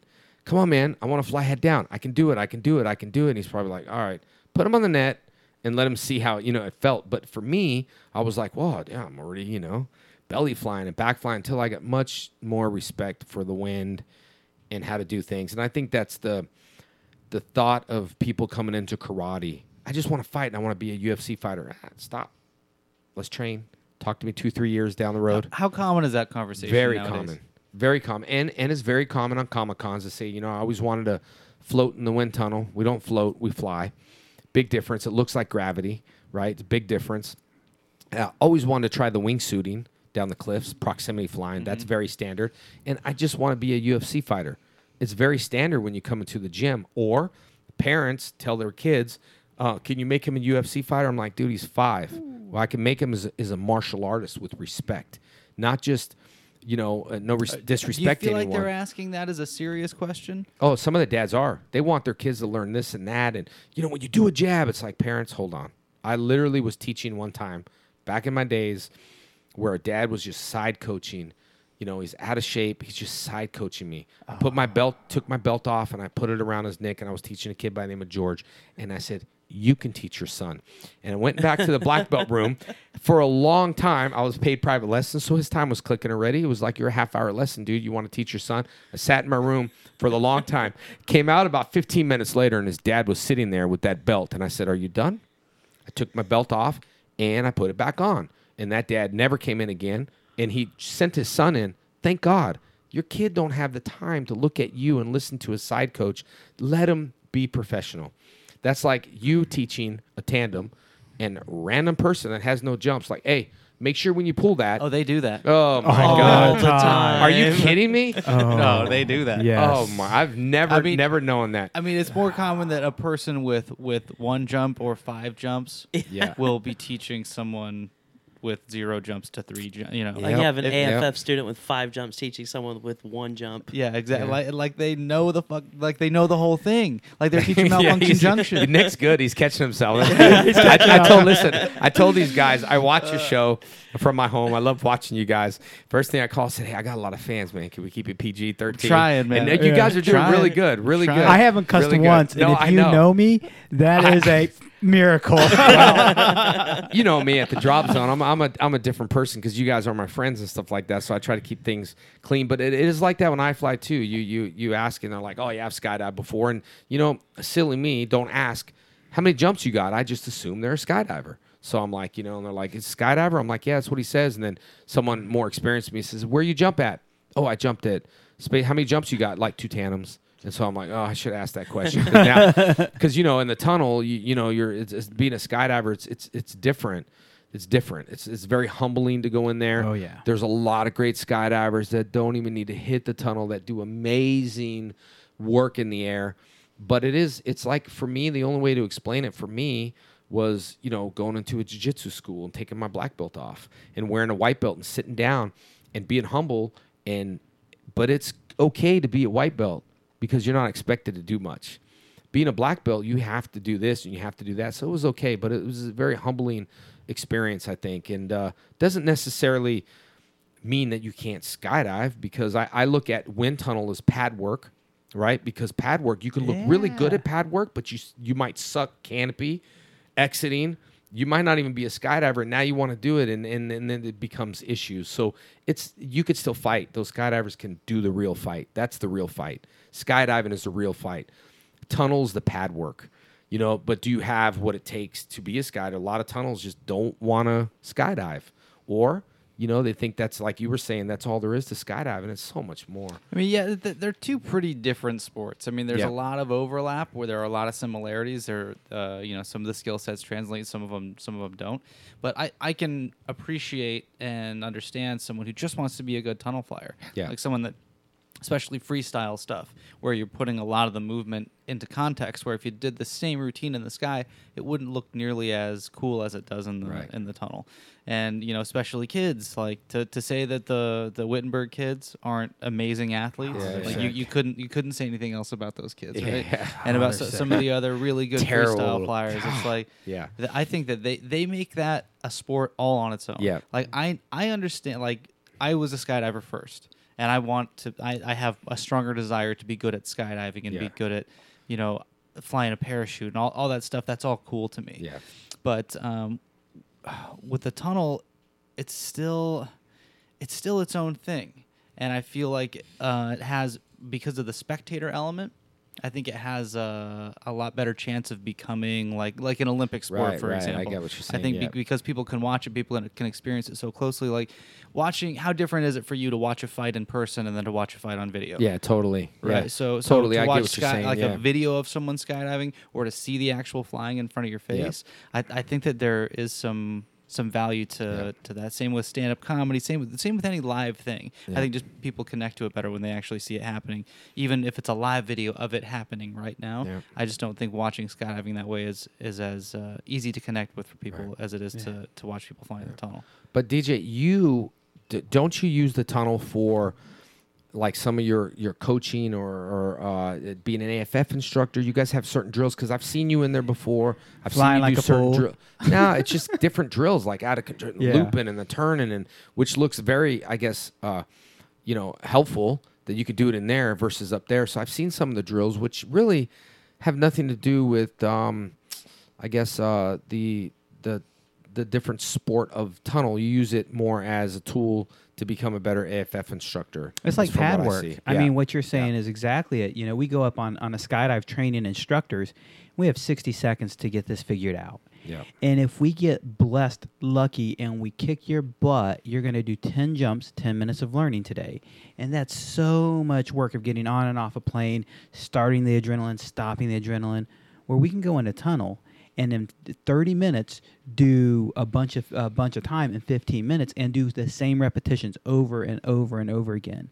Yeah. So it doesn't give us the full quiver or the full bevy of what we need, but my goodness, it's definitely a huge help the tunnel is. And you've seen the difference between training them in the tunnel, doing your AFF, to what you have now back to 15, 20 years ago. I mean, it does help. Absolutely. It's not just with instructor training. It's in my flying. You know, I don't fly in the tunnel nearly as much as I want to. My biggest problem with the tunnel is plain and simple. It's a crack tube. You go in that windy tube and you want to be in it Yeah, so much, no. and it's not cheap. You know, Yeah, iFly did drop their prices recently. Dude, they crushing it, man. Plug. $700 for Hey, return they flyers don't an hour. pay me for this sort of stuff. 700 for return. flyer. It's yeah. $700 an hour for everybody. Dude, when iFly Memorial So opened funny. up, I bought a large bulk package to sell for instructor I did coaching. too, yeah. And man, I got a killer rate at that. You probably got the Yeah. same rate, and Yeah. it's now it's less. Yeah, yeah. Which is awesome, because I spoke to iFly and they're like, you don't have this much hours on the book, you have this much money, and your money Yeah. will now translate to more hours, so you actually have more time left than you thought. So I want to go back to skydiving for 1 second, and you talk about, and then I've seen some of your old gear. As a matter of fact, I gave you a lot of advice and help with some of your old gear. So what rig do you jump now? You have a container. You have a couple of them. What container do you jump? Well, I have the Infinities. I have Infinities. Shout out to Velocity Sports Equipment, sponsor of the podcast. Velocities. I do have Velocity. I did have that Visual, but I got sponsored by Cypress because I had that Yeah. Visual. At 1400, both the canopies came out. You all wanted to ground me because you thought I pulled too low. I had to get the video and tell Jay, this is proof, but I'm getting in my car because you're all yelling, oh, yeah, you were at 1400. You weren't at 750. No, I wasn't. I had 2 outs. So, yeah, I was at 14. So, anyway, it's sponsored by Cypress. But why do you jump at Infinity is my question.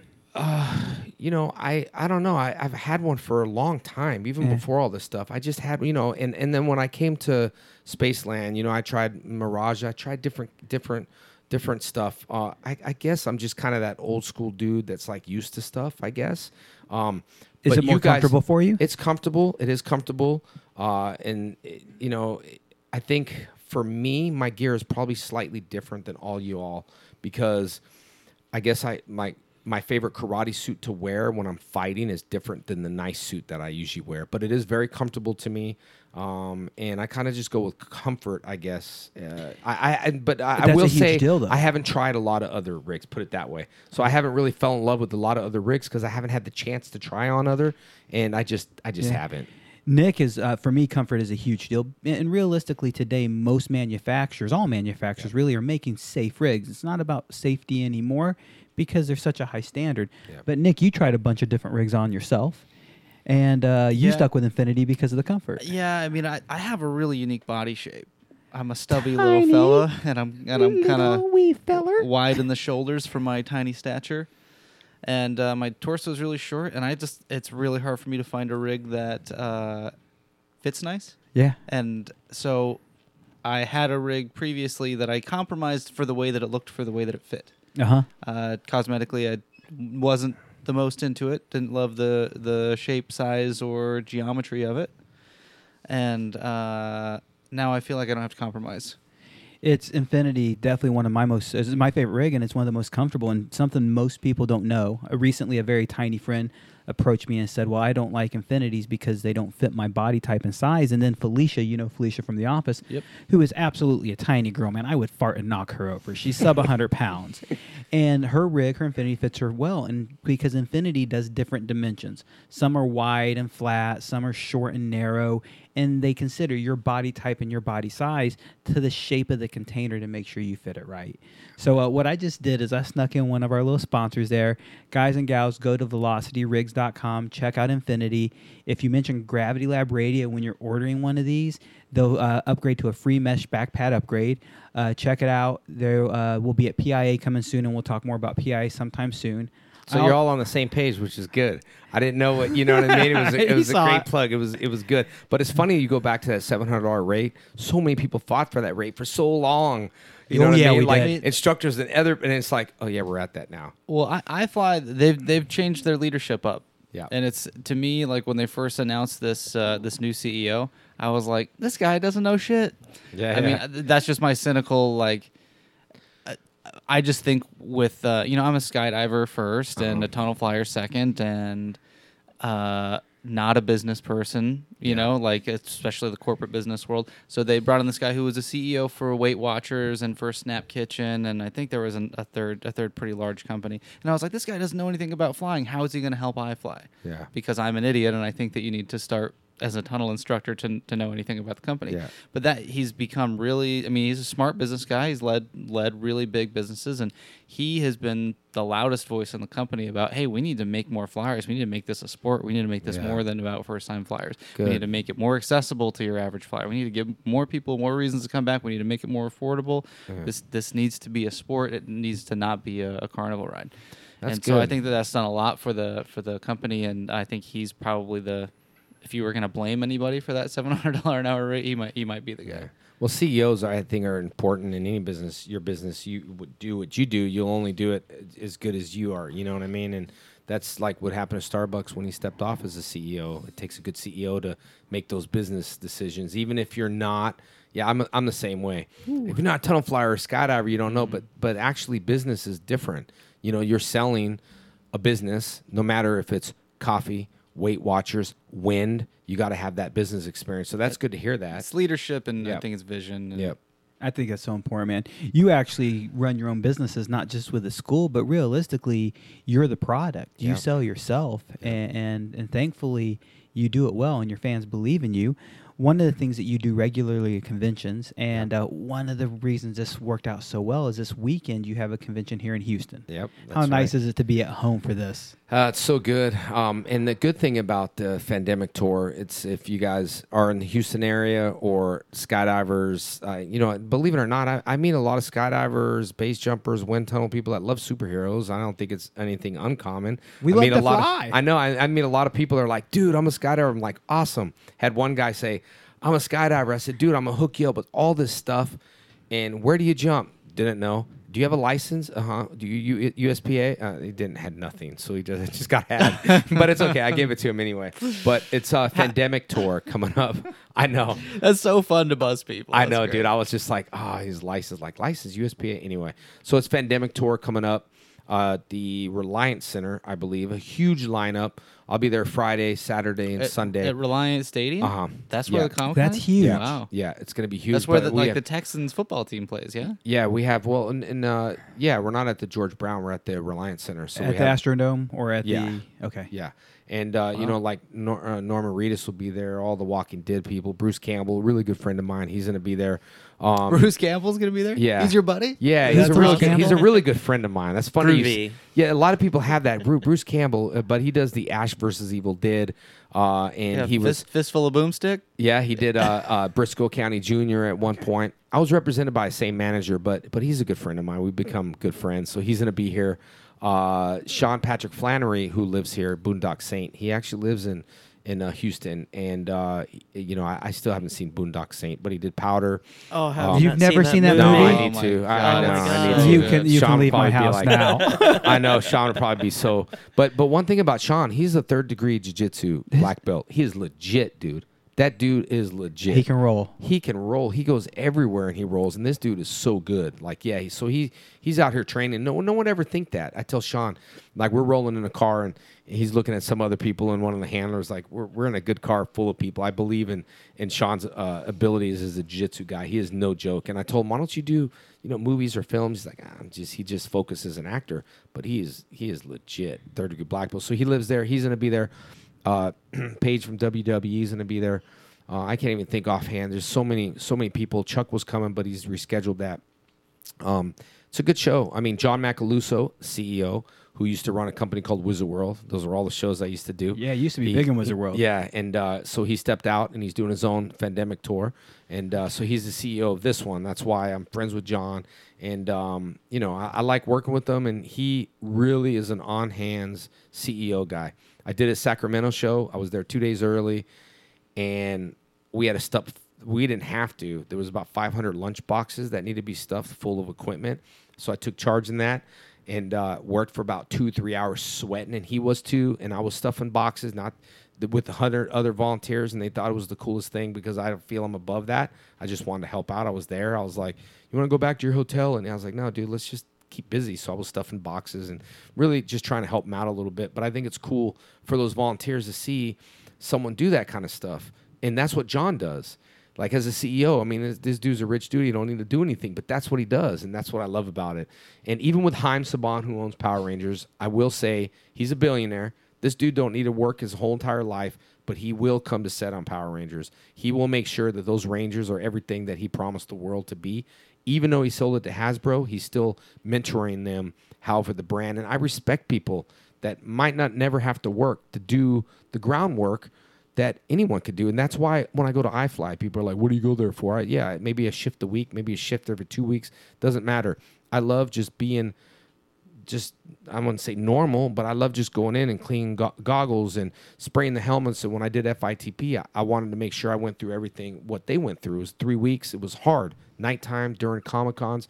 I just don't like things handed to me, I guess. And even though, it's like, well, you're really not an instructor, but I never said I was going to teach you anyway, so don't come ask for me for help. You know what I mean? Like, I do it because I like cleaning goggles, helmets, and working with people and first-timers. And people at my school, Nicole, who's a lower rank, can still teach people. When you're at a certain rank, you can still mentor other people. I never said I hold sit camps too. Never said I was the best thing. Just go have fun. $99, dude. You get 30 minutes of flying. Like, who's going to complain? Just go and have fun. It's one of those things where people don't look at it like that. Like, well, who's teaching me? I never said I was teaching you. Never said I was coaching you. You can't even get coaching. I'm too busy. But the point is, I like to have that for myself. You know what I mean? Like you look and you're like, what, a $9 hour job? People look and it's like, this is what you do now? And I'm like, I don't care. I have a lot of money. You think I need to go and get a $9 hour job? It's not about that. It's because you see me in there. Are you ever inclined to take offense to that when someone said, this is what you do now? I don't. Well, I only have that thought because I know you personally and know Yeah. how hard you work and Yeah. how hard you are It's hustling funny all the time. I used to be very like, oh God, I hope someone don't recognize me. But people know me already. They're like, dude, I follow you, so people see I have schools and and how successful I am, and they probably don't even question me. There were a few people that say that, and I just say, yep. Ready to hit the wind? I don't even argue no more. Because you know what, dude? All those people I work with up there are just like me anyway. I've just become one of them. And I told someone the other day up at iFly, I forgot my wallet. I don't like asking people for stuff. And I went in there and I told all the guys, I said, dude, I was so hungry, man. I wanted to shake. They're like, you should have told me. I was like, now I know what it's like to be broke for 6 hours. That was terrible. That was terrible. I was hungry. I wanted to shake. I had this thought earlier, and I was like, your life is so different than most people's lives. Yeah. I wonder how well you understand how different your life is. I don't think so, dude. I don't think so. The people I know, like like my life is very strange. I talked to Sammy the Bull today, who's like this big time mafia guy who's talking about movie stuff. I got random friends. I look at my life and it's just like a circus show, man. Like people are like, who'd you talk to today? Sammy the Bull. Who'd you talk to? This person. And then to the random people. You know what I mean? But I love everyone the same. Like, Steven, who works at iFly, he wrote my book that we're releasing called The Black Dragon, about an autistic kid. Steven and his girlfriend, right? Yeah, Tiffany. They wrote that book. And, man, I don't take offense to that about this is what you do now, because I'm pretty proud of the whole team. You know what I mean? And I kind of stand up for them. You know what I mean? But that job ain't paying a tire on my Mercedes, I'll tell you that. Every time I go there, I like buying things for people. So you can't take that away from someone who's passionate about what they want to do. And that's just one thing with iFly. I like it. And that's skydiving too. You know what I mean? Yeah, Packers. I don't want to pack, okay? But other than that, though, we're all the same, right? We all there for one reason, to jump. And we have all these different people that could be rich and could be famous and might not have money, but we'll all get along. I've never, ever been screwed in the skydiving business or the wind tunnel people, screwed by more people outside of the real world that aren't skydivers and wind tunnel people. Yes, we fight and there's things, but overall screwed where I can look and say, dude, that dude screwed me over. Now, if people only know each other in the skydiving world, you can disagree with me and say, no, plenty of people screwed me over. But I'm not in just the skydiving world 100%. I'm only in there 10%. But those 10% of the people I know have never screwed me over, ever. And they're not, so we're there for one reason. We're there to jump. You know what I mean? And I think that's what I like about it. You meet random people. We're all there to save our lives. I don't care. You jump. See you later. You jump. We're all there for the same reason. Yeah. We can go out on a skydive and somebody's a janitor, somebody's a lawyer, somebody's a movie star, somebody's an engineer. It doesn't matter. In the sky, the wind is a great equalizer. Yep. There's nobody special. There's nobody different. And yeah, you're only in the sport for a small percentage. And yes, there are skydivers who will screw each other over, but it is such a small percentage, man. It's usually only girls involved. Yeah, it really is, man. It's the amount of people. If I went to almost any other sport and I left my wallet and my bag and my phone and everything laying out the way we do in a packing room and the way we do at a drop zone, things that get stolen left and right. Yeah. But at a drop zone, man, the people, the family, and everybody's the same. It's such a beautiful place to be. Just don't leave food out. Don't leave food. Oh no, that is one thing. Food is not safe around skydivers. That's all. That's a given. I think we're the worst of it though. But yeah, I don't. I know everyone's got locks, and I haven't had a lock for years, man. So don't go steal my locker now. But I'm just saying, it's one of those things I always felt safe, and it's one of those things where I feel safe to be me around you guys, and maybe it's not like, not everyone wants to hear the drama and the this and the that, but I have only a very small limited of things that I like to keep for myself. You know what I mean? And the skydiving is, I love sharing it with the world, but when I'm there, it's like, it's this little piece that sometimes I get greedy and I don't want to share that. You know what I mean? Like outside, I want to share it to the world and let people know what we're doing, but certain group and that circle we all have the same thing in common. Black belts are black belts. I hate saying this, but when people have tattoos, they have tattoos. It's like you for real. You have a Harley, you give a Harley wave, you give a Harley wave. My dad's a trucker. I get along with all truckers. So in every industry, you connect somehow. In the skydivers, we all connect, and that's what I wish upon anything. My karate school, you better be there to train karate. Don't ask me no Power Ranger questions. I will be a jerk. I will be hardcore. You're going to get beat up on the mat because you're too focused on this and that. You could be a fan, but that's like in the middle of a skydive. You guys are probably good enough to, talk and stuff, but we got to focus. And that's what I like about the school too. But if you're coming to the school to meet me or meet something, you're going to be disappointed because you need to come to the school to become a black belt.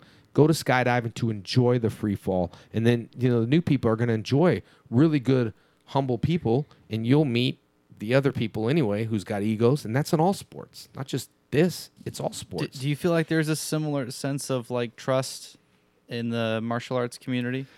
I do for black belts. For black belts, of people that black that belts have made only. People that are made it, because we have to think about this. This is a good example of what you just said. I have an unlocked locker.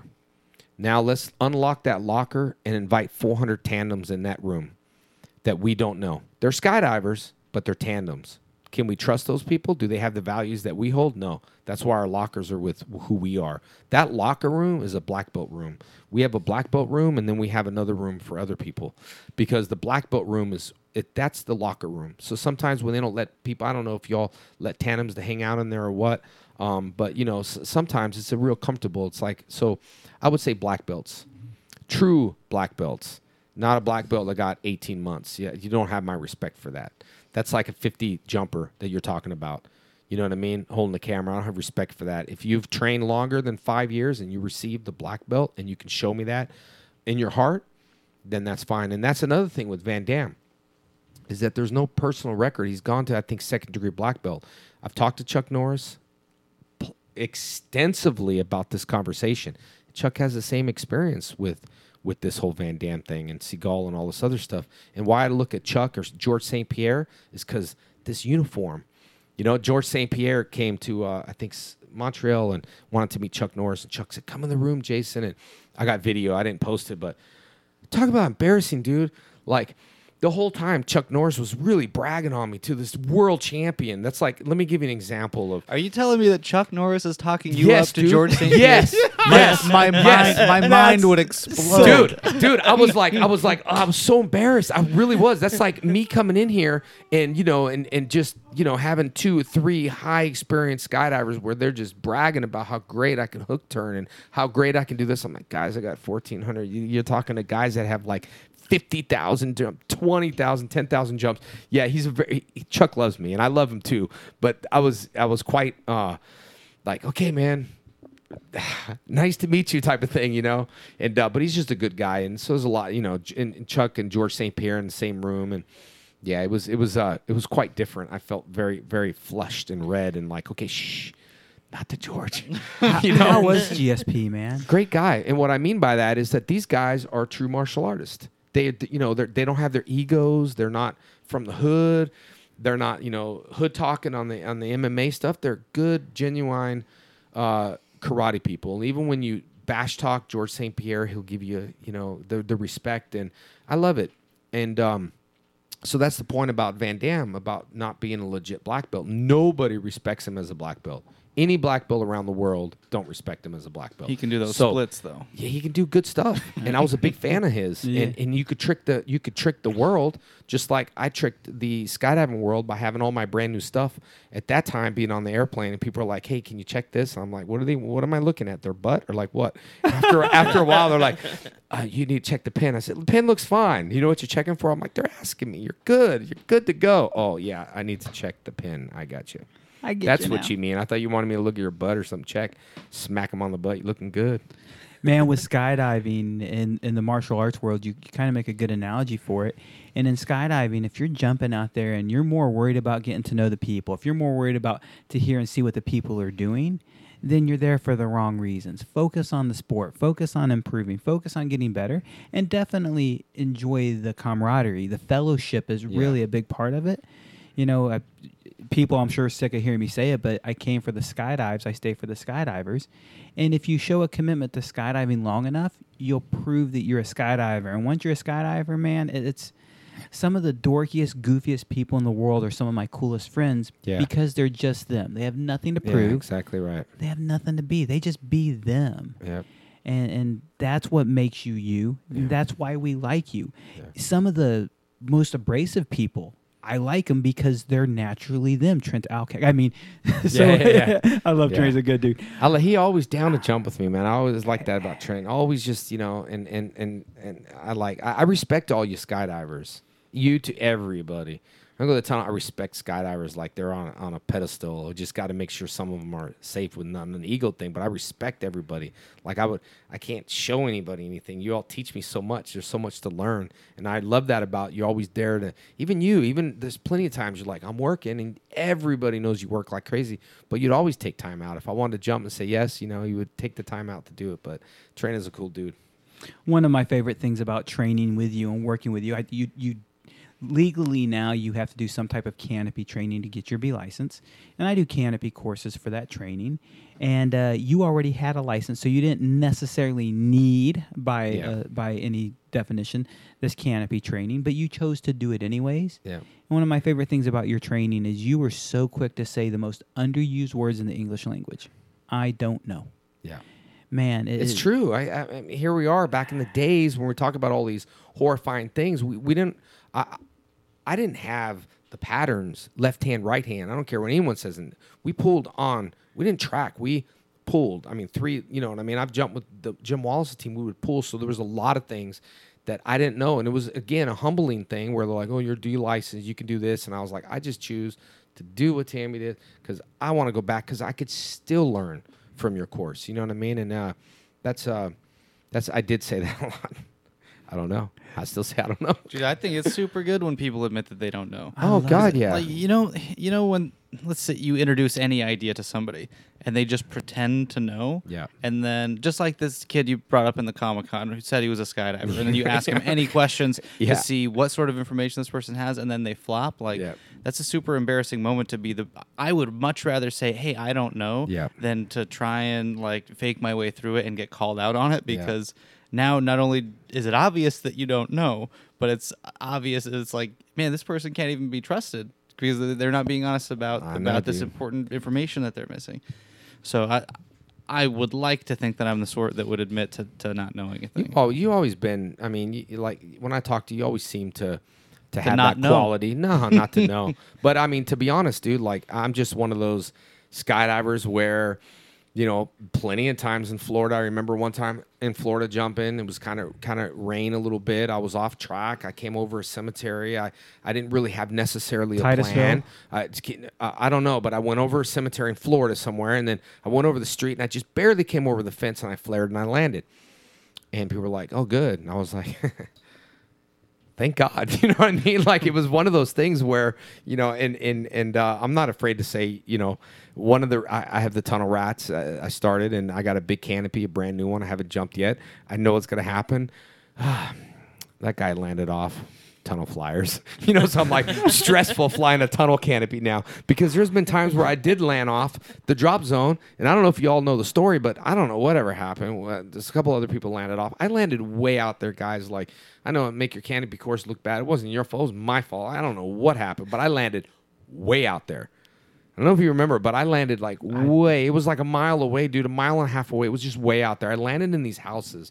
I got on video. I landed in these houses, and I picked my where I'm gonna land, and it was great. And it wasn't really that windy of a day, so I wasn't really too picky downwind or landing into the wind or whatever. So I landed safely, and I remember a car drove by, a girl, and I had my canopy. I'm sweating. It's hot, and I'm walking, and this girl, no lie, walks down and goes, "Oh my God, are you the Green Ranger?" And I said, "Yes, ma'am. I am." And I'm hoping she would give me, she rolls the window down. She says, "Kids, look, say hi to Tommy." And I said, hey guys, how are you? And they say hi. She rolled up her windows and left. Yes. Dude. That woman is my hero. Dude. And I was like, Green Ranger don't like you kids. Left me. And Man, she goes, she didn't even ask to take a selfie first. dude, she didn't even ask me to get right to the drop zone. I was like, yeah, I was giving her hints. I landed way off. I'm so out here. You know, I'm walking, and I was trying to give her all the hints possible. Then another guy picked me up. I'll give you a ride. You don't know who I was, a Texas guy, spitting tobacco. So I'm in the back of the thing, and I'm getting that. You know, I'm getting the spit.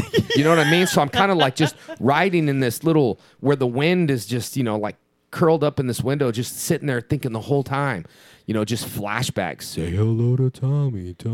Bye. Whoosh, stuff spitting at me. I'm like, oh, girl had a nice car, and there was only 2 people in the back. And anyway.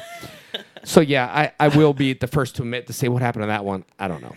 Maybe she was just so star-struck that she couldn't think to give you a ride. Or she was just, dude, she was probably just in a rush. I don't know, starstruck. If I was starstruck, I would definitely invite him in the car and be like, stage 5. Where are you going? Oh, come sit down. I'd kill my car and be like, sorry, I ran out of gas. So what's going on? Hey, you know, in that episode, yeah. Trust me. Candy in the back. Dude, I have to, like, sometimes I meet a lot of people. I'm a big and practical joker. I love that show. Like, Jenna loves it. Tammy, everybody loves it. And I meet so many people, but I met them at the Colorado, and I had to catch myself of doing standard stuff, what everyone else tells me when I'm in the green room. Like, in the green room, you're supposed to just let them be. You know what I mean? It's your quiet time. You're out there, and you're signing. So in the green room, it's pretty quiet. But I find myself saying, oh, it's nice to meet you. So in that one episode, when I'm like, oh my God, I sound like, you know, so the one episode, was that a reel when you were doing? And Jenna's texting me like, don't fangirl out. I usually don't, but I just love that show so much. But anyway, yeah. When you're excited, your daughter's I guess. telling you to not be a fangirl. Yeah. That's what's so happening. I make it worse. I let her think that, you know, I lead her into this whole, I got to text this person, and he's not getting back to me. And I'll do it on purpose. So she's like, oh my God, you're stage 5, you know? So it's pretty fun. I meet a lot of people, and to be honest, I treat them all equal. If they're nice to me, they're nice. If they're not, they're not. John Berthenol, who plays Punisher, good friend of mine, good dude. I've only seen one episode of Punisher, and he's in The Walking Dead. He plays Shane. Really nice guy. Dave Bautista, who got offered Bloodshot, which Vin Diesel's doing the movie now. But all these guys I get along with, and if they're not, Isn't Dave Bautista that wrestler guy? yeah. Okay. Yeah, and Galaxy, the Guardian of the Galaxy, Yeah, and yeah. Michael Rooker, all these guys. But we work together all the time. That's like you guys at a skydive and drop zone. We might not hang out often because you're packing, you're on a thing, and you're doing your stuff, but it's still there. You know, we can Yeah. chat a little bit. And that's how it is in the green room, really. We just know all the names are from Michael Rooker. Hey, what's going on? I'll text people outside a little bit here and there. But it's just the work environment. It's the green room. The green room chat, you know, that sometimes we don't talk in a green room, but it's fine. I talk. Man, we got to start wrapping up here a little Yeah. bit. Before we do that, I want to mention a few other things. You have what is it again this weekend? Fandemic tour. But then I believe maybe April you have the Power Morphin Con Express in Pasadena, Yeah. not California, but Texas. Yep. That's a new thing, isn't it? Yeah, it's funny because it actually started in Pasadena, California. The show started in a small town, Pasadena, Power Morphicon. It's a Power Ranger event only. It's like it's Comic-Con. If you love Power Rangers, and it's all Power Ranger stuff. Who makes props? The writers, the actors. There's a big show in Anaheim now. It was in Pasadena. It's in Anaheim. I was so busy there. Oh, my gosh. It was nuts. I mean, we closed at 6, and I signed till like 10. Hardcore, 15,000 people showed up. And so we're doing the Expresses. So that's going to be in Pasadena, Texas. Actually, the first show that I'll be the promoter on, but I'll also be starring in it. But as far as being a promoter, April 6th and 7th in Pasadena. But I got ideas how to be different than most Comic-Cons. I'm going to give back to community. I'm going to raise money for charity. I'm going to make all the other Rangers.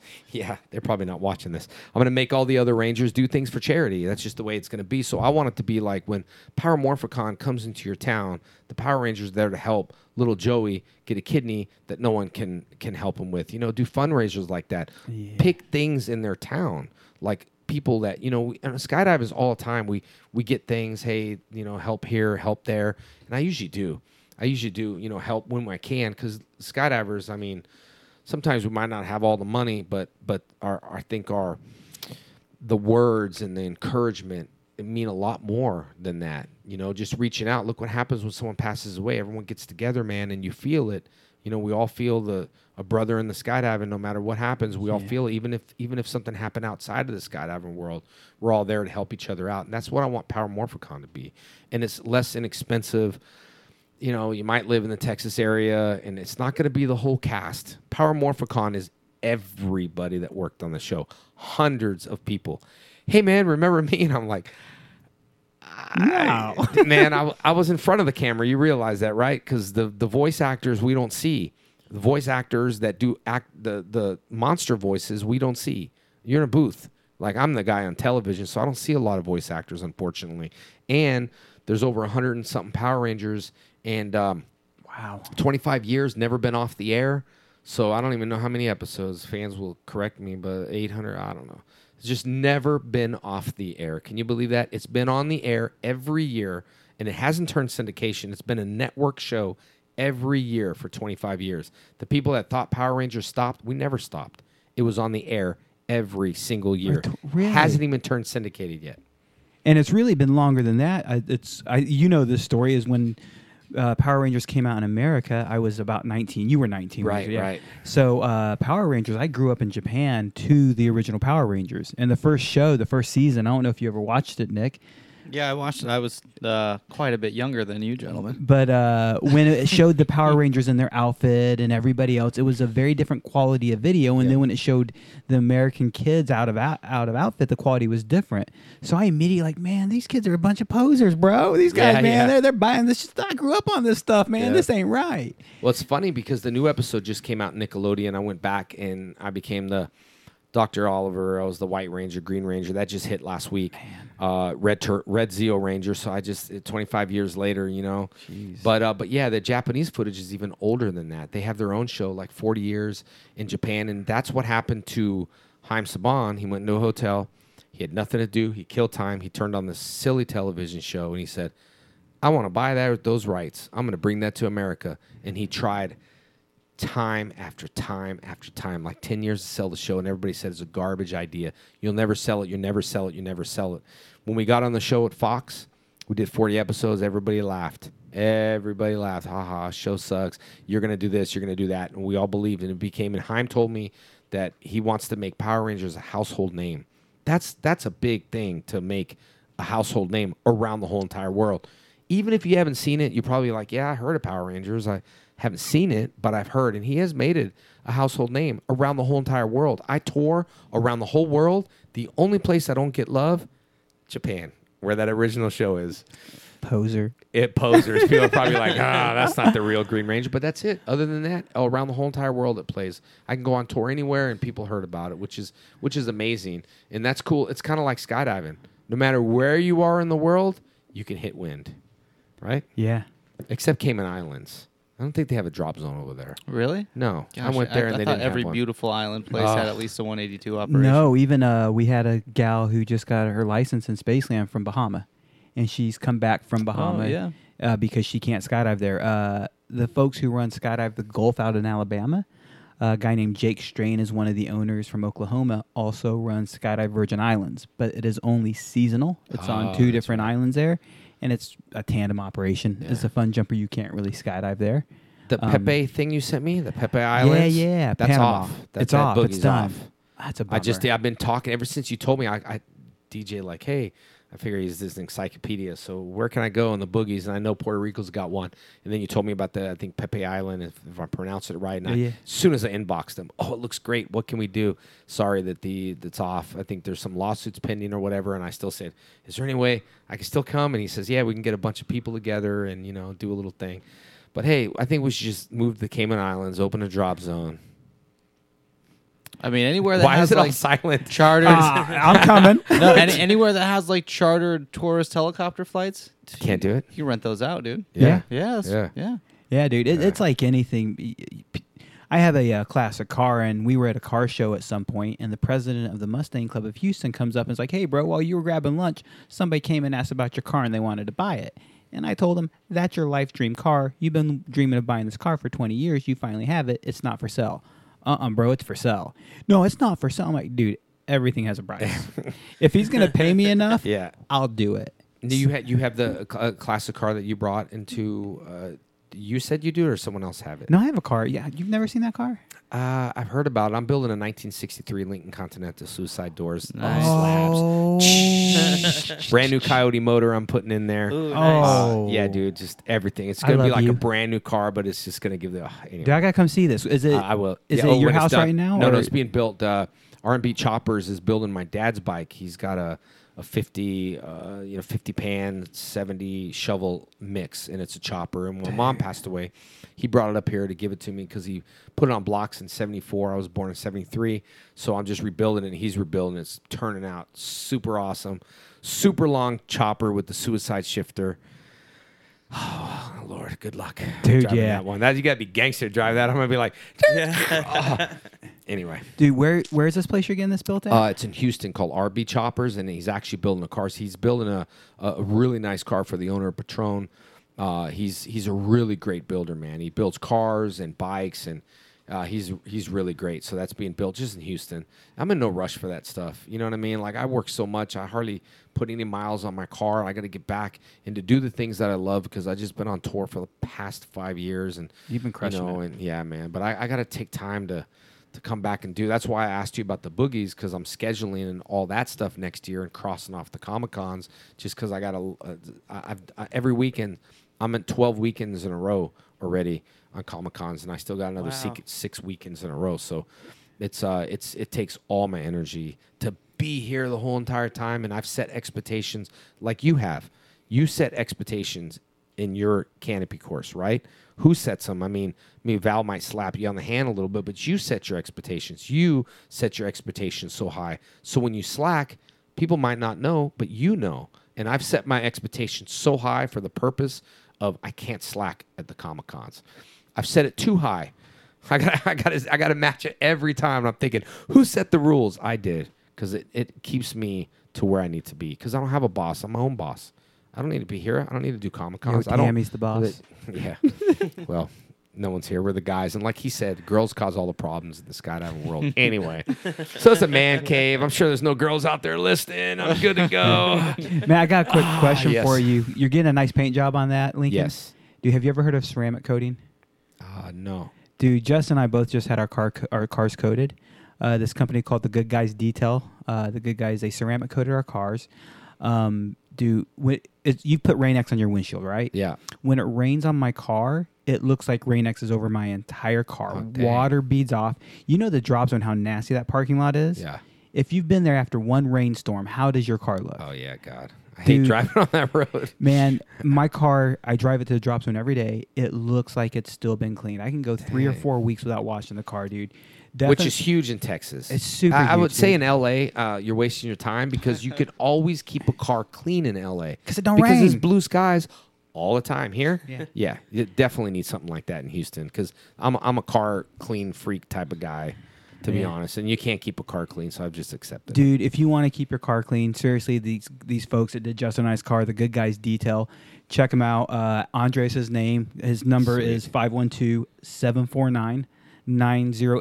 See how we sneak that in That's there? right, that's And right. Andreas will actually do color correction right now. If you book before September 30th, 50% off all paint corrections, scratches, swirls, everything that happens to your car when you wash it. $350 off any ceramic coating, and all these have to be booked before September 30th. You have to mention clouds because of all the rain we've had lately. He's That's kind of right. using that for a boost. Or GLR. Mention Yeah, either one of nice. those codes when you're contacting Andre at 512-749-9087. Or check out the Good Guys Detail TX on Facebook, and he will hook you up, dude. He does it well. I need to introduce you guys. He's a Nice. skydiver. He's a huge fan of both Gravity Lab, but even more particularly you.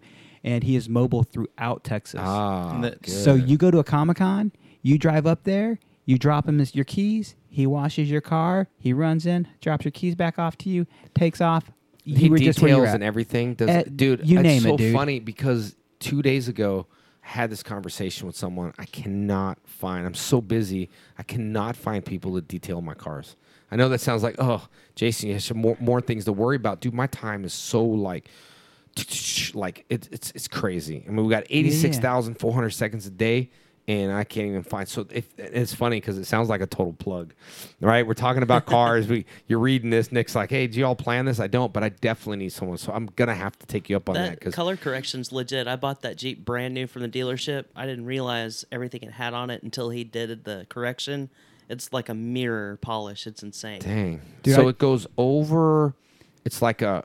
So it's not like a wrap. It's like goes No. over your paint like a Rain-X It's on like your an paint. extra clear coat. Oh, perfect. Okay, I know Yeah, dude. exactly what you're talking. What He's- about the little rocks that hit it? Is it gonna crack it? It doesn't crack the. First of all, the coating is there for a few years easily, and it actually helps protect from those chips. It will not completely protect it. Yeah, dude. But like I'm rocks getting on it my done. paint, Forget it. they definitely deflect better. Actually, I was driving home from doing water training today, and some dude with some landscaping trailer was just throwing pebbles all over the Happens road, dude. all the Like, time in man. Texas. Why does that happen here? In LA, that doesn't really happen. Dude. Texas, it happens all the time. I broke so many windshields here. Yeah. Yeah, man, 288, my windshield is tore up. Dude, it kills it, but that ceramic coating protects my windshield, my paint. It's all much I'm better. gonna get it done. I need that info, dude. Trust me, I'm sold on that. Dude, I'll hook you up with them. You know, super good dude. the windshields are like, you know, in a regular car, but that G-Wagon I have, the windows are like this, Oh, so it's yeah, creating all that direct drag, impact, yeah. dude. And it's like everything you hit, it just breaks. It doesn't like bounce off your windows. I'm just to the point where I'm like, okay, it's like wearing those helmets that I have that the you know, it's just dirty. Like sometimes people are clean your helmet. I'm just used to my helmet's dirty, dude. I just get used to kind of seeing through this. When I clean it, I'm like, whoa, you know. So, but it's funny because I used to wear the tinted visors in the tunnel, and I don't know if you don't have a tinted visor. There's No, I had one for a bit, but it was actually flying in the tunnel with a tinted visor that is like, okay, I'll never do this again. Yeah. It's flying with other people who are wearing a tinted visor. So it's like, man, that eye contact, being able to Yeah. read somebody's face Yeah. is a huge thing. And like I say, but for looks, I used to think that was cool. The mirrored one I used to have, Yeah. but yeah, it's just, you know. I mean, it's cool if you guys wear it because I can see my reflection because, you know, that's really cool. But when I'm wearing it, I'm just... You just want to see you. I'm so over it. Man, Jason, I can't thank you enough for coming and hanging Yeah, out with us. I had a lot of fun, man. It was a lot of fun. Dude, we invited you, or you, when we first started the show, Nick and I did the first episode, and immediately I made a list, and you were very quick on that list. And I mentioned it to you once, and man, a year and a half later, you were at the drops and like, yo, bro, how's that show going? Yeah. Hey, what's going on, man? I still see you're doing it. Hey, let me come hook up. And we were supposed to do this previously, but I dropped the ball. You sent me your schedule. Yeah. I never got back to you and asked you a second time, man. And that goes back to the commitment you have to your friends, the commitment you have to your fans, man. So much respect for what you do for people. Thanks. And I really mean it. I look to you regularly as inspiration. You might remember right behind you is a doll, your Jesus Didn't Tap doll that you sent, that you gave yeah, me. dude. That doll on there goes for like $800 to $1,000 now on Man, eBay. put that thing Yeah. out. Hey, Make no, it no, bank. listen up. This is the deal. Can You it sell be? it for $1,000. You give him $250 cash, and you can buy an autograph from Arnold Schwarzenegger.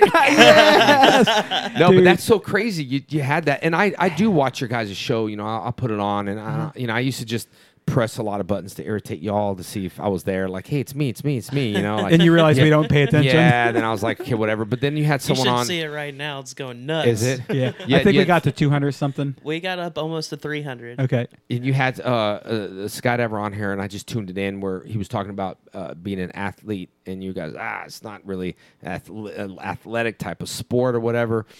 But I do think that we're all athletes, disciplined and mentally, because if you don't have that athlete mentality, regardless of how your body's chiseled and what we do, it's an athlete mentality that I think that we all have. And I think sometimes people think that like athletic, cut, chiseled, but an athletic attitude is what we all have. And that's why you guys are here, is because what you do, you're everybody skydiving out there, but especially teaching people. It's, you know, you guys are saving lives and putting your own lives, I'd say, at risk, but you will put your own life at risk to save one of your students if you had to, or you just say, peace out, 5,500. Full you're on- time. You know, but and we do have that athletic discipline, I think, of any other athlete. You know, it might not be as rough, but it is tough on shoulders. It is tough on, you know, all that stuff. But Yeah. I don't think an athlete was, you know, a chisel athlete. I think it's, you know, when I saw that. Tunnel athletes and skydiving athletes, it's not when you think of like a track athlete Right. or an MMA athlete, sure, it's not as physically demanding of a sport, Yeah. but there's still definitely a skill set. there. It's right here, totally, and it's in your brain. And think about your mindset. There's Sam Hoger who jumped with me. We had a little thing. And he had a fighter, and I was up there, and he's like, "Oh man, you work here?" I said, "No," and I was on the airplane, and he came down. And he's like, "Dude, I'm scared. I ain't got no balls. I'd rather fight in the cage than do this." So the mentality, mindset that you guys have to do such a, I wouldn't say an extreme. Everyone always thinks an extreme or this adrenaline rush. Do you think that is the extreme and adrenaline rush is why you do this, or Well, is that I really think that most people who are, captivated by skydiving, I think that that's the initial appeal, is this crazy feeling, this crazy sensation, this overwhelming, sensory experience that's just really incomparable to anything else. I think that that's what grabs you. But the people who are really good at skydiving, becoming a skilled flyer, those people are relaxed. Yeah, on I the know, jump. I know. I notice it personally, and I think about it like you hear about shooting a gun, and Yeah. when you're actually under pressure, that you shoot about half as good as you would when you're relaxed. I think the same thing is totally true for flying. I think I fly about 50% of what I'm actually capable of when I'm really nervous on a jump. So the people that do well relax. So I don't think of skydiving as an adrenaline sport, Right. as odd as it sounds. To me, it's just some people get on a bicycle, some people step into an MMA cage, some people ride skis down a mountain. That's just where our sport starts, is jumping out of an airplane. And for people that are new to that, there's a crazy adrenaline rush and it's super cool. Or when something new or different or scary happens and you get that adrenaline rush, that can be an enjoyable moment. But I don't think most people who skydive as a sport would even call themselves adrenaline junkies. Yeah, that's what I have an issue too. But I think it's that dopamine drip. That that I wouldn't say high, but it's funny because It's definitely satisfying. But it's funny with the shark. A shark is such a predator and a killer, and how the whales. I got random stuff because I'm on flights all the time. But you turn a shark upside down and it gets a dopamine drip and they freeze. That's how you can kill like a shark. hypnotizes them, right? Yeah. Which So is if I get crazy. attacked by a shark, just roll them over. Yeah, if you could I don't practice think that that's that AFF easy. rollover, Hey, you there got you 'em. go. Hey, that's a value you can set as like an extra. Hey, listen, this move I'm going to teach you could save your life not only here but in the ocean. If And you let me ever tell with you a why. Check out this episode of Gravity Lab Radio, and you will see if you ever. And it could be true. Hook and block and then flip. 3 steps. Oh, you've been paying attention, my friend. Yeah, it could work. Man, Jason, thank you again you, for man. being here. Thank Is you, there too. anything else? First of all, we've got to do this together again sometime. Yeah, it was fun. Yeah, I love it, and I love the skydiving community. I love watching you guys. I know I don't know what camera angles y'all have and stuff, but your studio is really nice. Like I've been to a lot of interviews before. I didn't expect, maybe a cell phone. I mean, not in a bad way, but That's how we started. Yeah, but Yeah. like I look at the studio and it looks really good. So I feel at home with you guys, but also feel a sense of professionalism here that makes it even, I think, 10 times better. You know what I mean? And but Yeah. you know what? It don't matter what you shoot on, or it don't matter how good your mics are. It's the content. And I think you guys are putting out good content, regardless if you're shooting with a Red or you're shooting with an iPhone. It's the content, and that's what people love about your guys' show. Well- I just think it looks cool. We've had some good guests on here. Yeah, And no, you're, I You're have, certainly yeah. added to the list. Oh, well, Oh, thank for you. we sure. appreciate having you, man. Appreciate it. Anything you want to share with your fans or our friends before we cut off of here? Man, if you live in the Houston area, check out the Fandemic Tour this weekend, Spaceland, Skydive Center. These guys, you can't go wrong up there. And then follow me on Instagram, JDFFFN, for Instagram, Twitter, and the YouTube page. Check out the Shattered Grid. The YouTube page is actually taken off finally after so many years. So you can subscribe to JDFFFN for the Power Ranger Marathon vlog. All you skydivers are like, blah, blah, blah, who cares? But check it out, though. I do got a lot of cool skydiver fans, too, that grew up watching me, which is really cool. So I appreciate you all out there, and appreciate you guys watching. I had a lot of fun. I'd love to come back anytime. Man, I definitely got to share. October is Breast Cancer Awareness Month. October at Skydive Spaceland Houston is the Jump for the Rose Boogie. Check out Jump for the Rose on Facebook. Jump for the Rose this year is raffling off a Jeep. What kind of Jeep was that again? Patriot, maybe it was. Somebody's got double check me there. But I have a Trackhawk. That's all I know. But they're raffling off 500 tickets at $100 a pop to raise $50,000 for the Rose. The Rose is all about breast cancer treatment. So check out Jump for the Rose, jumpfortherose.org. .org. They're great friends of ours. Marion Sparks has been on the show and shared her story. It is a Patriot. It is a Patriot. So $100 raffle ticket, you can win a Jeep Patriot. Check it out. We'll share the link on the show notes. Justin will probably share it here in the Facebook Live feed. But anything else you got, Mr. P? 2 things. We need to film a music video for J Money, and I got that. Oh, J yeah. Money, and I think about that every time I hear that song. Dude. I have it still on my phone. I still listen to it, and I fantasize about how hilarious it's going to be. Dude, we need to do it. We need to do it. We also need to film that Chuck Norris commercial that we talked about. Yes, I did talk to Chuck and his wife, and I did tell him we're going to film it. I had a film crew before that I didn't really like that much. We talked about it. Those 2 things I definitely want to do. And it's funny you talk about J Money because the whole diss thing with the Machine Gun Kelly and the Eminem thing. Oh yeah, I wrote this big diss track that was like a poem from J Money. I was gonna pull J Money as an alternate, ego type of personality I have with Stuart Aldo Pulaski Sr. Jr. Yeah, I got him too. So, but I showed Nick one of my songs at J Money, and I got that. Oh God! But I should have sent that to Justin so we could play it. Please! No, that was made on a cell phone. I had to wear like a mouth guard, and wrote some lyrics and did a beat and screamed in the 2015 baby. That build-up's way too long. This is made for a joke, guys. No, this is dead serious. This is for real. We got This is legit. But anyway, we need to make that music video. Chuck Norris. Let's do it. The Chuck Norris water. The G-Force water. Chuck has his own water. And I say about the G-Force water, the reason why we should do it is because all that money that he's raising, like you talk about, the Jump for the Rose? Jump for the Rose. Fans can buy a ticket. I believe they don't have to be at the drop zone. That sounds silly, Correct. right? You are so correct. you could buy the ticket, get a chance to win. But what I love about the Chuck Norris water is that it's all for kids. All that money is for charity. It doesn't go to him.